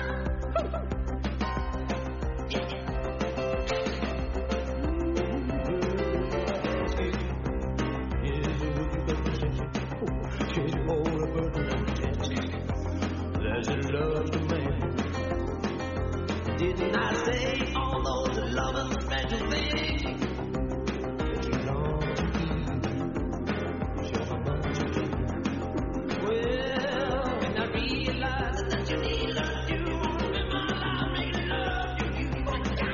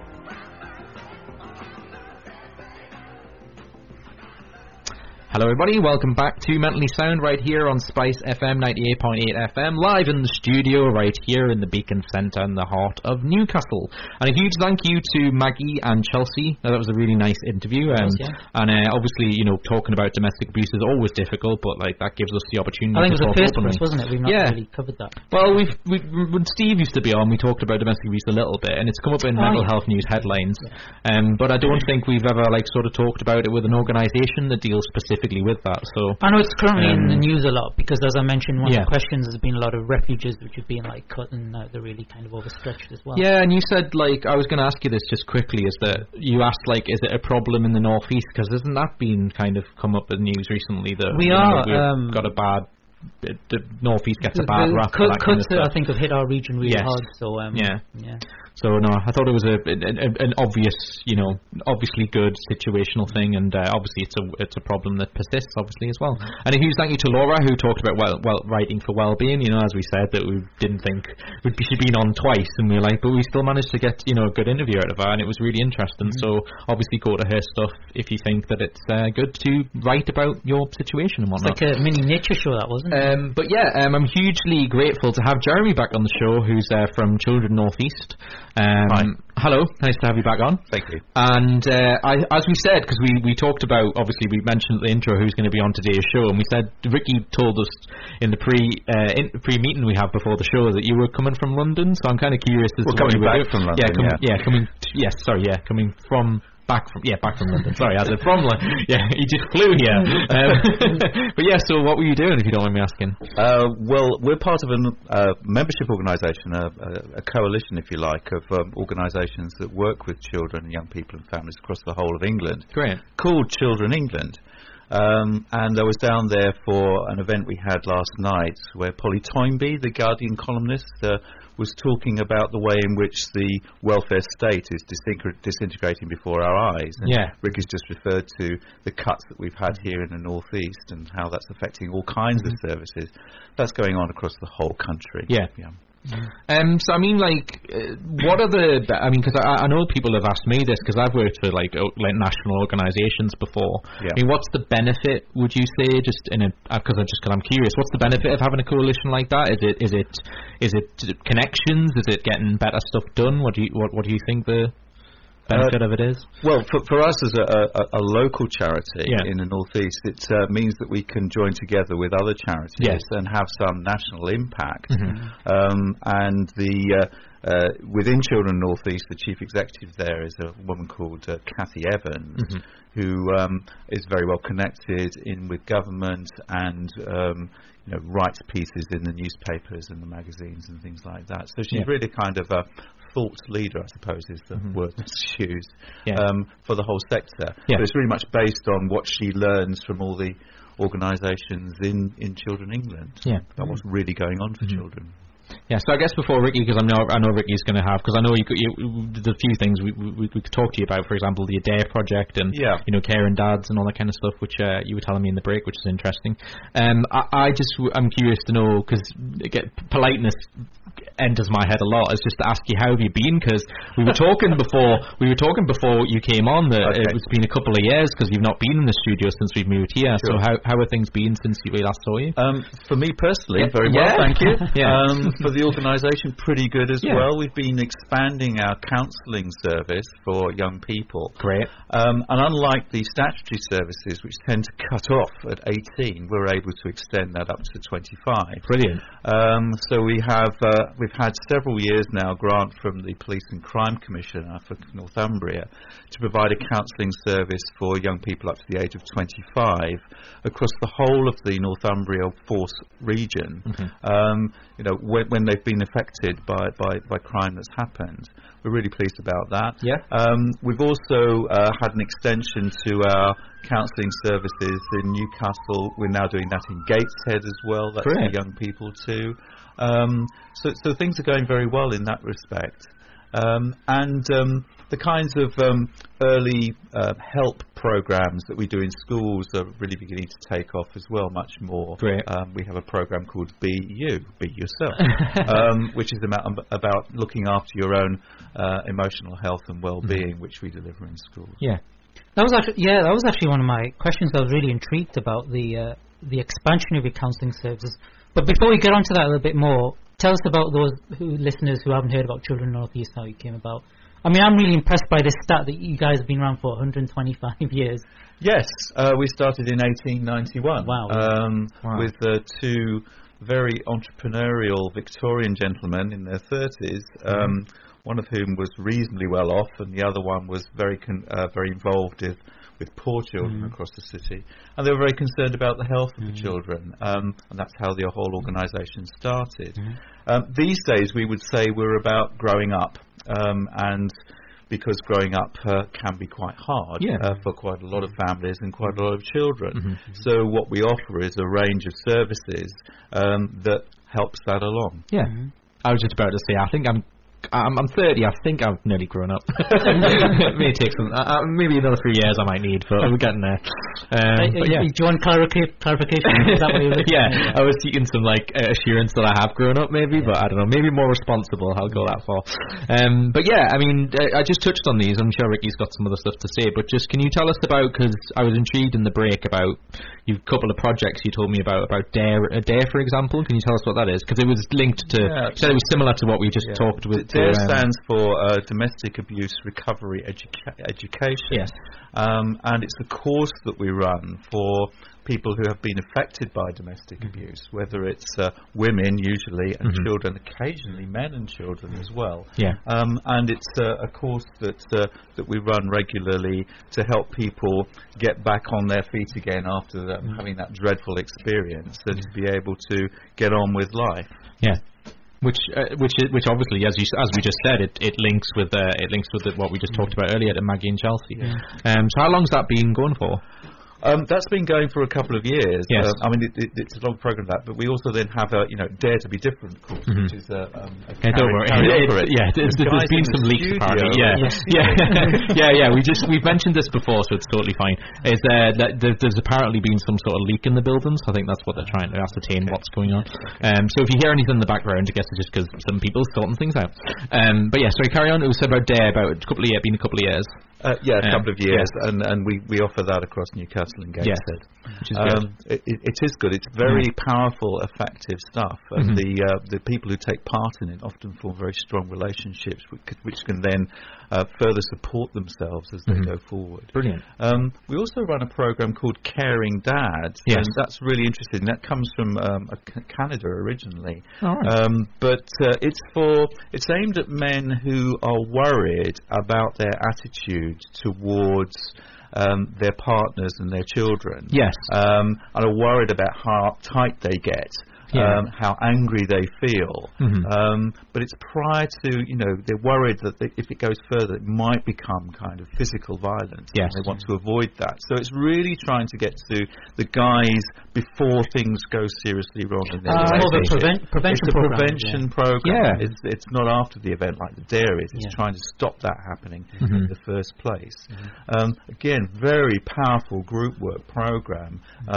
You get a number of guys together, and you're able to create the atmosphere where they can be very honest about their feelings with each other and talk through what they're going through. Which I mean, I know this is an obvious thing to say, and I'm sure people listening are. I guess I'm sort of thinking about what the listener's response would be. Is just that I imagine that makes sense for being a guy, in the sense of the Caring Dads implies this sort of thing of it's almost as well opening up maybe a bit more to dads and not be sort of animalistic maybe, or whatever the right word is, because animalistic, but you know what I mean? Is in I know that's probably not the right word, but I just mean being too involved in their emotions a bit too much, maybe, in an aggressive sense. And I just think, caring implies a more sort of compassionate, maybe dealing with things in a better way, if you get what I'm saying. I think it's that conflicting thing. I mean, a lot of those men, they're trying to live up to an ideal of what they think dad should be like.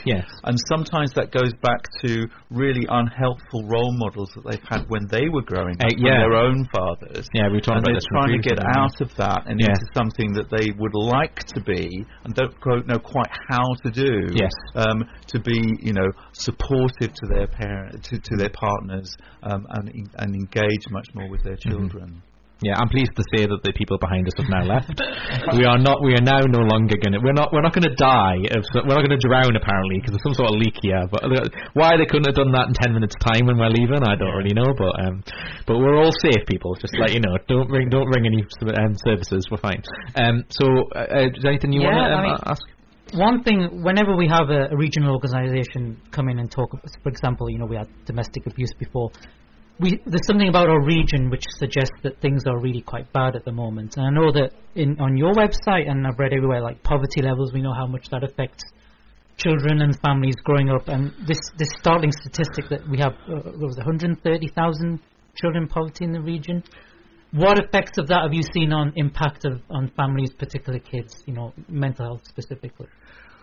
Well, it's two things really. I mean, firstly, from the point of view of the parents, it really increases stress in family life. If you haven't got enough money to be able to feed yourselves and clothe the family and to be able to heat your home and that kind of thing, and you're maybe trying to hold down several different jobs at the same time in order to be able to do that, you see very little of each other, you get very little time to spend with your children. That's really tough life, really tough. So no wonder you get stress out of that. And when stress goes on and on and on and you can't see the end of it, that's when it begins to have an effect on kind of depression, anxiety states and all those kinds of things as well. So from that point of view, it's really serious. From the children's point of view, one of the things we do, I don't know if I talked about this last time, is that we help schools to identify where they're discriminating unintentionally against children from poorer backgrounds. I think we did, and that's really taken off now. Now we call it poverty proofing schools, but we've now delivered that in about 80 schools across the region. That's great. And in partnership with other organisations outside of the North East, we're doing that in schools in like Brighton and Hove and North Lincolnshire and so on as well. So it's an idea that's really taken off, and can be a very powerful thing for the schools. Head teachers often say to us, it's very different from an Ofsted inspection or anything else that they experience, because it really brings home to them what the school's like from the point of view of the children and the young people in it.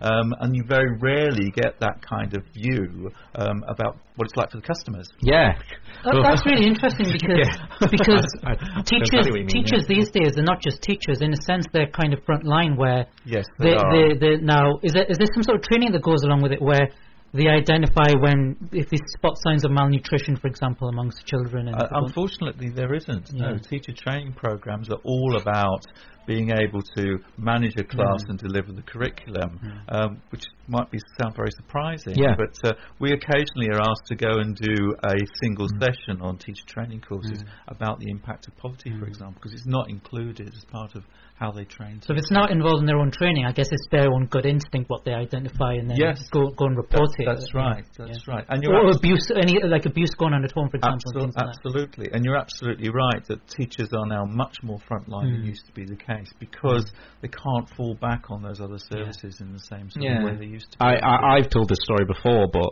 the first time I actually acknowledged my mental health was telling my teacher.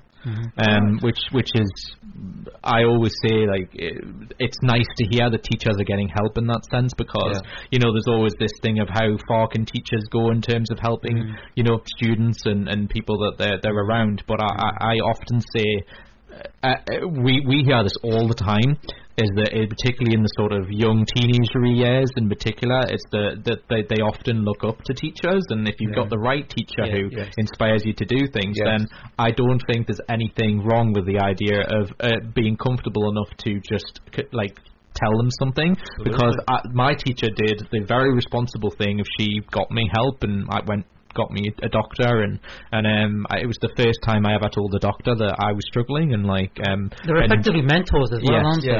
So I often say that's crucial, because in my situation where my parents were divorcing and I didn't feel like I could tell them, I told the teacher, so I did the right thing and she reinforced it. So I think that's very, quite very often important. the case, when you see cases where often there's a tragedy where unfortunately the child for reasons they pass away, and then when it's reviewed, it's always the case where those signs were spotted but they were never followed through.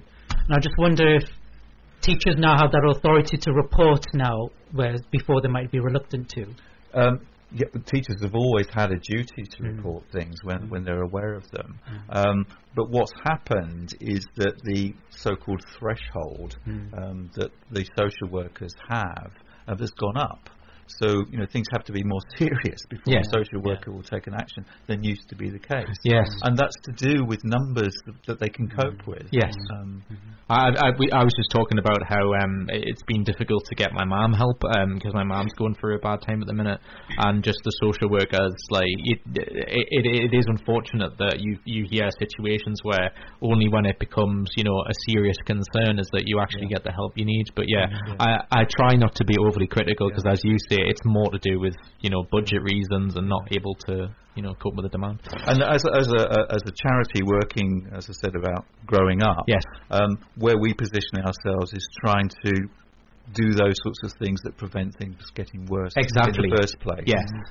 So we're very different from the statutory services, the social work services. I think that's key though, because we often say, because all the waiting lists and everything that always gets criticised in mainstream media, I think partly the problem is, like you were just saying, is that is making a short-term problem not long-term, and that's essentially what your charity provides, and that's something that I'm pleased to see. There's little pockets that we talk about on this show and that we hear through charity organisations here in the Northeast that it is happening in a small scale, but it would be nice that because then I think that would stop the weight of things being an ongoing problem, because when we talk about depression, if you can stop it at its core root when you're starting to feel that way, it then leads to it not being a long-term problem, like long-term counselling and all that kind of stuff. And so it's good that you do that.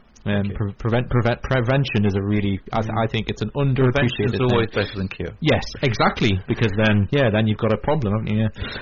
So I want to, because we're really pressed for time, unfortunately, because we've had a very busy show. So what I want to ask people is how people, what stuff you can provide for any listeners who want to, get any help in this field. Like, where can they go, and what stuff you provide, I guess, so people can know. Well, look at our website, which is www.children-ne.org.uk. Great. And there you'll find out about all the things that we can do.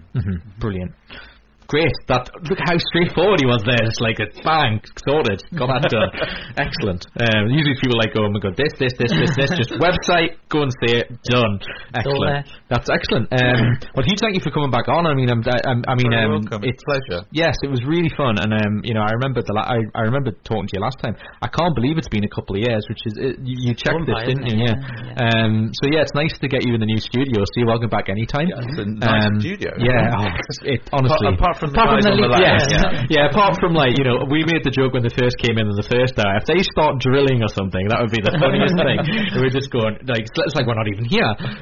But anyway, so apologies for all the distractions. That was kind of rude, but I mean they could have just done it when we finished the damn show. But anyway, Hughes, thank you for coming on, and it sounds like everything's going from strength to strength in your charity and stuff, which because you just mentioned a few, especially the counselling. I think that's fantastic.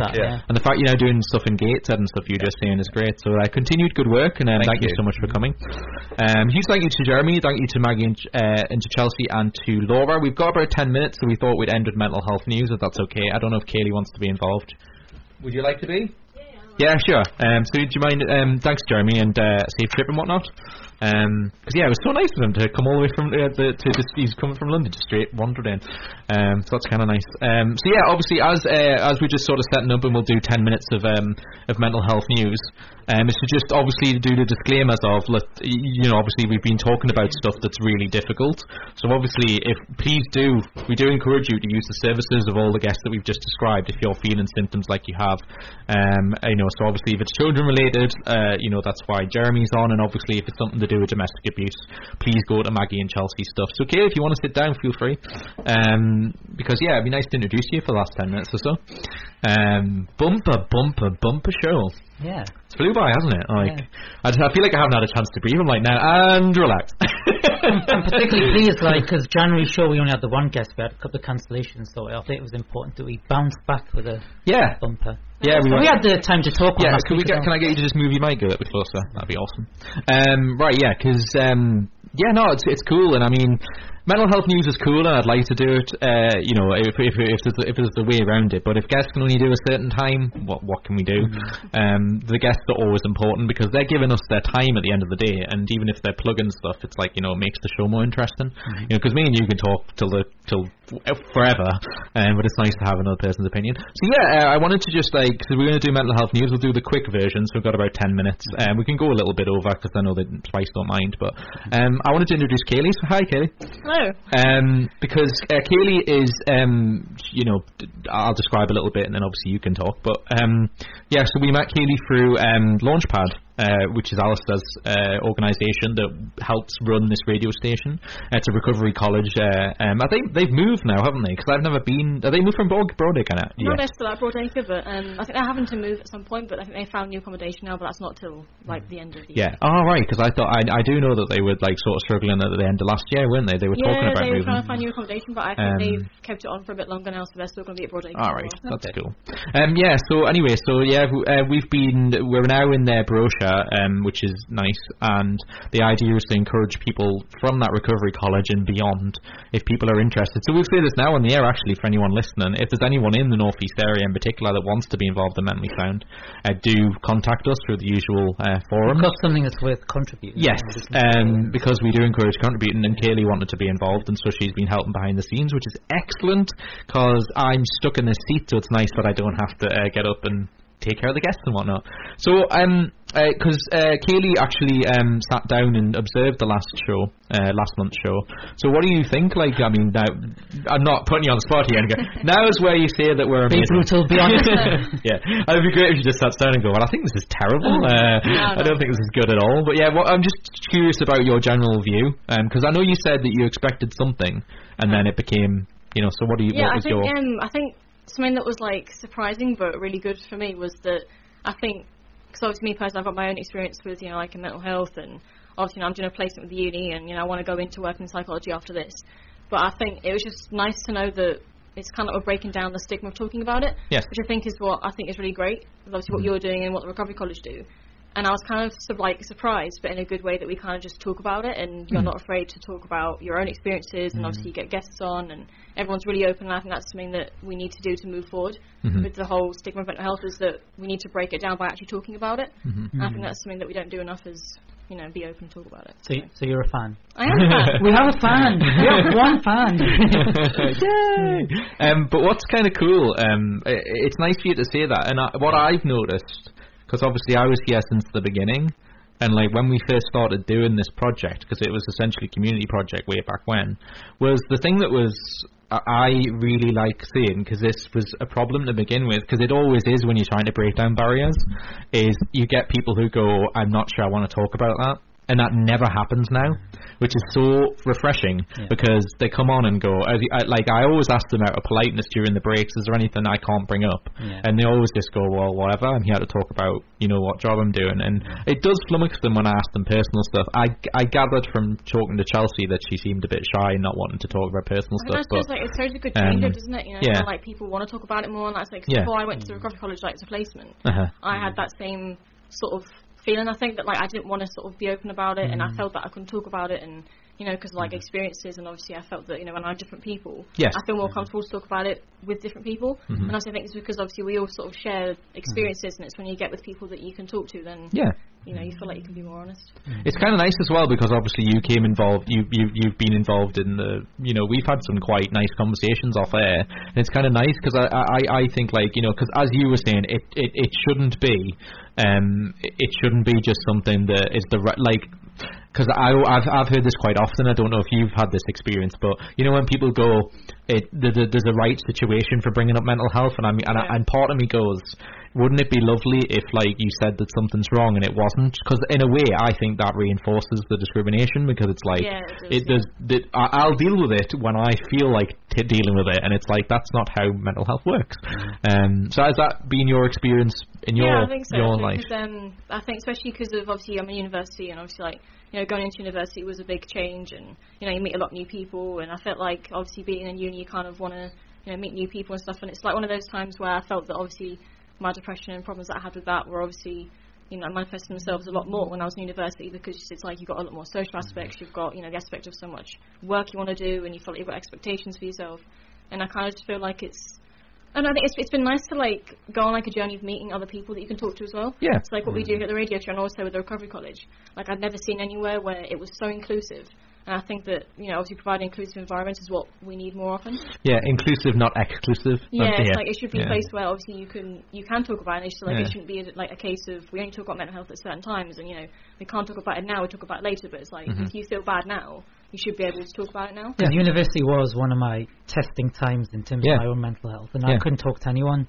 I think I mentioned to you before through our own conversations that when you're a design student, art student, you have to go through something called crits, which is like a short for criteria. So you basically defend your work in front of other people. Yeah. So I'd be like standing by the door side, just having full blown panic attacks because I couldn't sort of talk, and I was like gasping for air and stuff. It was ridiculous. Yeah, I've got to say, and I was saying this, I've told you this privately before, but you're such a good interviewer. Like, you've really gotten good. Yeah. All right.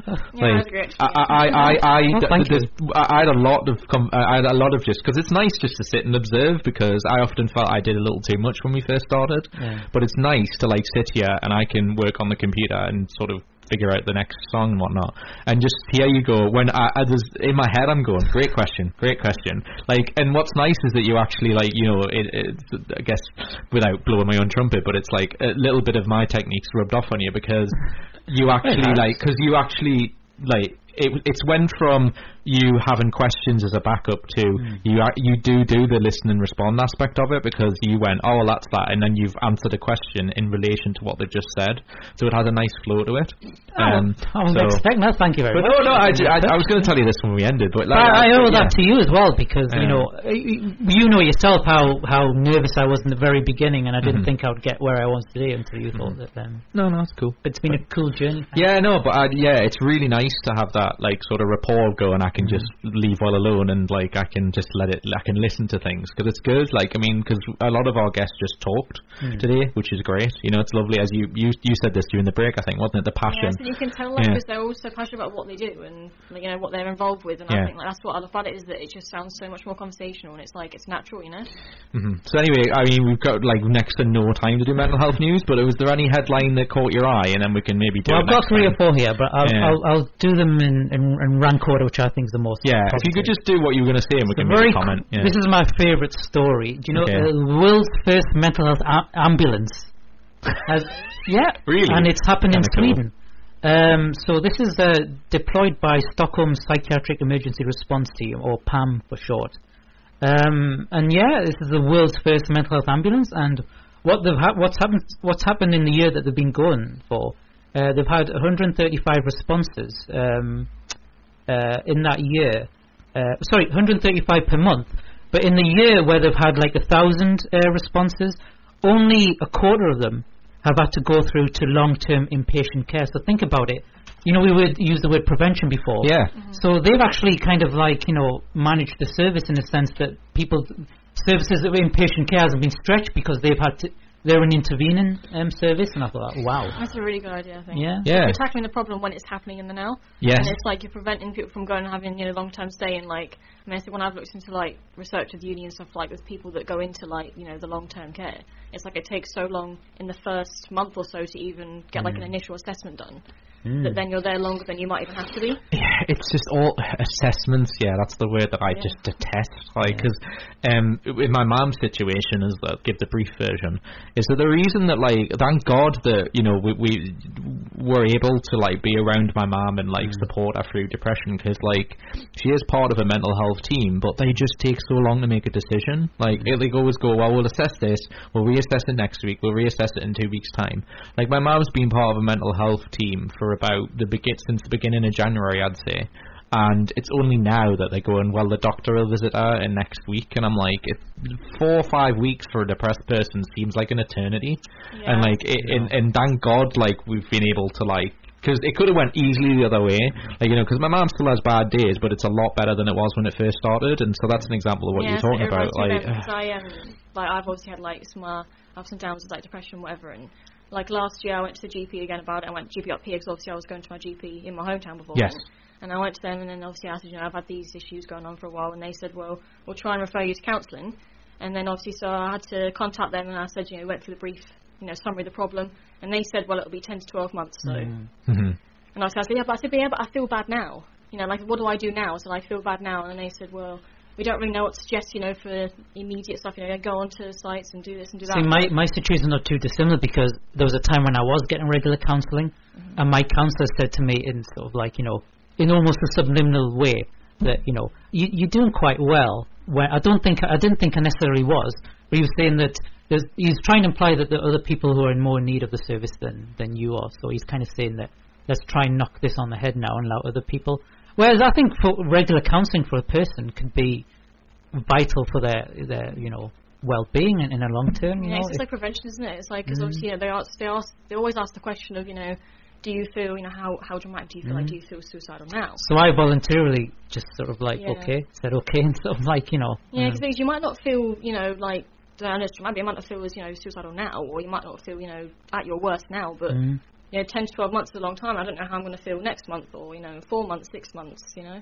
And we mentioned the word rapport before, and I felt I had a really good rapport with my counsellor, and suddenly have that cut off means that that kind of regular conversation where you kind of look forward to, relied on, or needed is now cut off. Stop talking.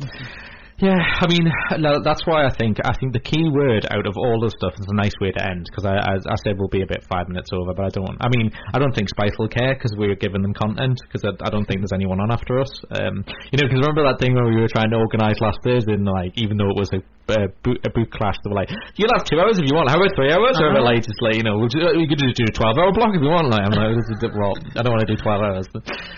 But yeah, so Spice have been unbelievably accommodating to us, so I'm sure they don't mind, as long as I make sure I play ads when we leave. But I think a nice summary is to say, because I know we haven't done mental health news, but as I said, we prioritised the guests that come, because obviously they give us our time and whatnot, and it was nice to get a chance. I'll carry you the stories too the next time. Yes, if you could, maybe if we can dedicate some quality time to it next time. But it was just nice to get Katie to talk on the air, because as I said, hopefully if there's something you want to do, it's nice for the audience to hear who you are, and if you've got any good ideas. I'm just excited to get involved, because it's just love to get involved in the whole thing of talking about it. I've just realised this feels like we're doing Jerry Springer, and it's Kaylee's final thought. And now for Come on, Kaylee, put the world to rights. And then the bit where, because that was so weird and that show, wasn't it? It was all everyone screaming at each other, and now for Jeremy's final thought. And I just loved how he always just very calmly walked over to a chair and went, sometimes in life, that voice, I'll find something philosophical for next time. Yes, exactly, He did that on I Got News For You when he guest presented. They did a final thought thing at the end of that. I think I might have saw that. It was funny. It was that the one where he tore up the cards, because he kept getting the cards wrong, and Paul Merton went, who needs them? Who needs them? And he just goes just get rid of it, no one will care. And he went, who cares about the producers? That's what Paul Merton said. And he just started ripping up the cue cards, and I was like, I'm sure there'll be someone in the back going get very upset. Yeah, it's a really good podcast by Jerry Springer. Oh, I did not know that. But no, I always thought he was interesting. I always thought he was more interesting than his show was. I think the show is very 90s. It's sort of outdated. I can't watch it now. That and Ricky Lake, there's a lot of 90s stuff that's dated. I've seen some stuff recently, but anyway, that pretty much wraps up this edition of Mentally Sound. Thank you so much for tuning in. Obviously, you can listen to the podcast version of this when it comes out, and we'll put the last 2 up, because I realised I haven't done that yet. So what I mean is we'll put the special up that we did last Thursday, and we'll do last month's edition will be up as well. So if you type in Mentally Sound on iTunes, that's currently the only place you can hear every episode. So if you subscribe to us, I think the limit in podcasting is 400 episodes before they start taking it off. So we've got plenty of time. Thousands, didn't it? Yes. Oh no, I meant the list. There's a limit to how much podcasting you can put on a list on iTunes, which is dumb, because iTunes don't host anything. Right. So all they're doing is listing shows, and you click and download. So it's very dumb that they have a limit. But what are you going to do? I only heard about this because I listened to podcasts that have got hundreds and hundreds of episodes, and I heard an episode where they said after 400 or something that iTunes start taking them off. The first one starts going off, and then they start more recent ones. Very weird. Anyway, so if you type in iTunes Mentally Sound, you'll get all the episodes we've ever done from our old show, and obviously Spice FM. We've been here since. They're also on Mentally Sound's Facebook and yes, Yes, we obviously we tweet them and whatnot, so you can look at them there. So excellent. Huge thank you to Ricky as always, my fantastic co-host. Thank you, Kaylee. Thank you to everyone who's been on the show, to Maggie and Chelsea from Northumberland Domestic Abuse, to Jeremy from Children's North East who was on here. Thank you for him for coming all the way from London. I mean, he came back from London, which is what he said. So it sounds like he lives in London and he came here, but he came back from London. It'd be nice if someone actually from London came, especially for. But it's still nice. It's still nice though. And obviously a huge thank you to Laura, a friend of the show, who's been on a few times for a very interesting interview. I thought that was very widespread. In nature, get out more people. That's what really we should say. Get out more people. Enjoy that. Well, not in this weather. But we hope we have brightened your day. I can't confirm there is. I do see sunshine. So. It's like Ricky's like out on the field. I'm now here, Stephen, in the field, and I can confirm that there is some sun. Thanks, Ricky. Back to you. Back to you. Anyway, sorry, I'm going to start giggling. Right, huge thank you to everybody. Mentally Sound on the tweet, so @_mentally sound on Twitter. I'm @geek_apocalypse. Ricky is @vividricky. And also Laura was on Geek Apocalypse talking more about her personal stuff a while ago. So if you type in Geek Apocalypse, which is my podcast that Ricky's on quite often, you can listen to that episode and a bunch of others. So if you can't get enough of me, which probably is true, but yes, you can find loads of episodes on there. Anyway, huge thank you to everybody. Thank you to Spice. Thank you to everybody. I'm going to play Your Mama Don't Dance by Poison, which is a great song. I just typed in dance, and that was that was the only dance song. I thought it was going to be a load of dance music or something. I was thinking I'm in the dancing mood. Heavy metal I came out with a heavy metal song, but anyway, which is typical me.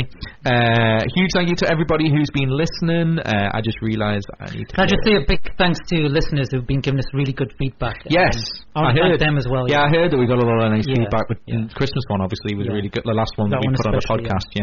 So obviously, listen to the podcast that come out. This one will be a little bit timed because Spice repeat this on the air. So so huge thank you to everybody. You've been listening to Mentally Sound. We'll be back second Friday 12 till 2 p.m.